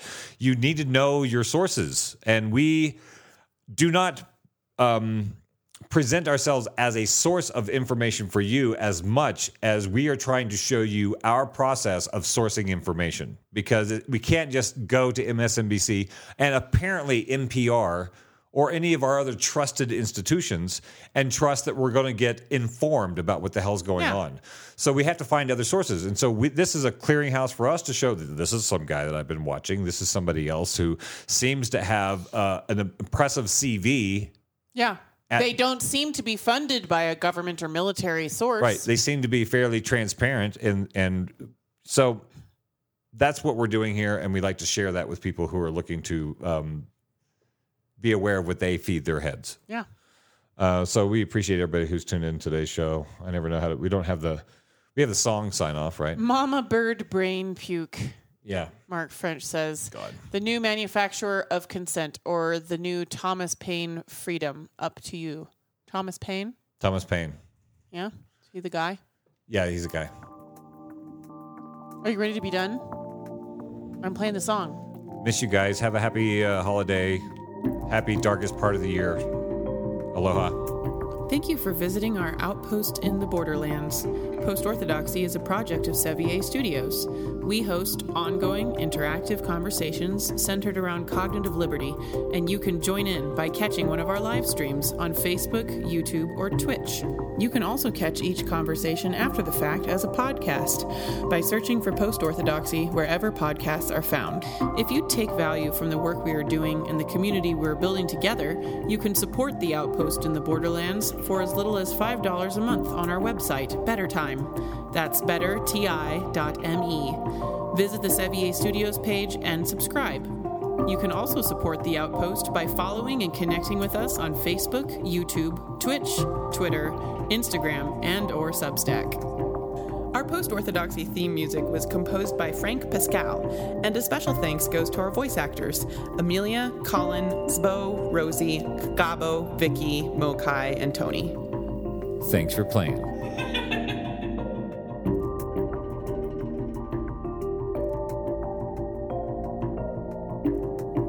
What's outside your reality bubble?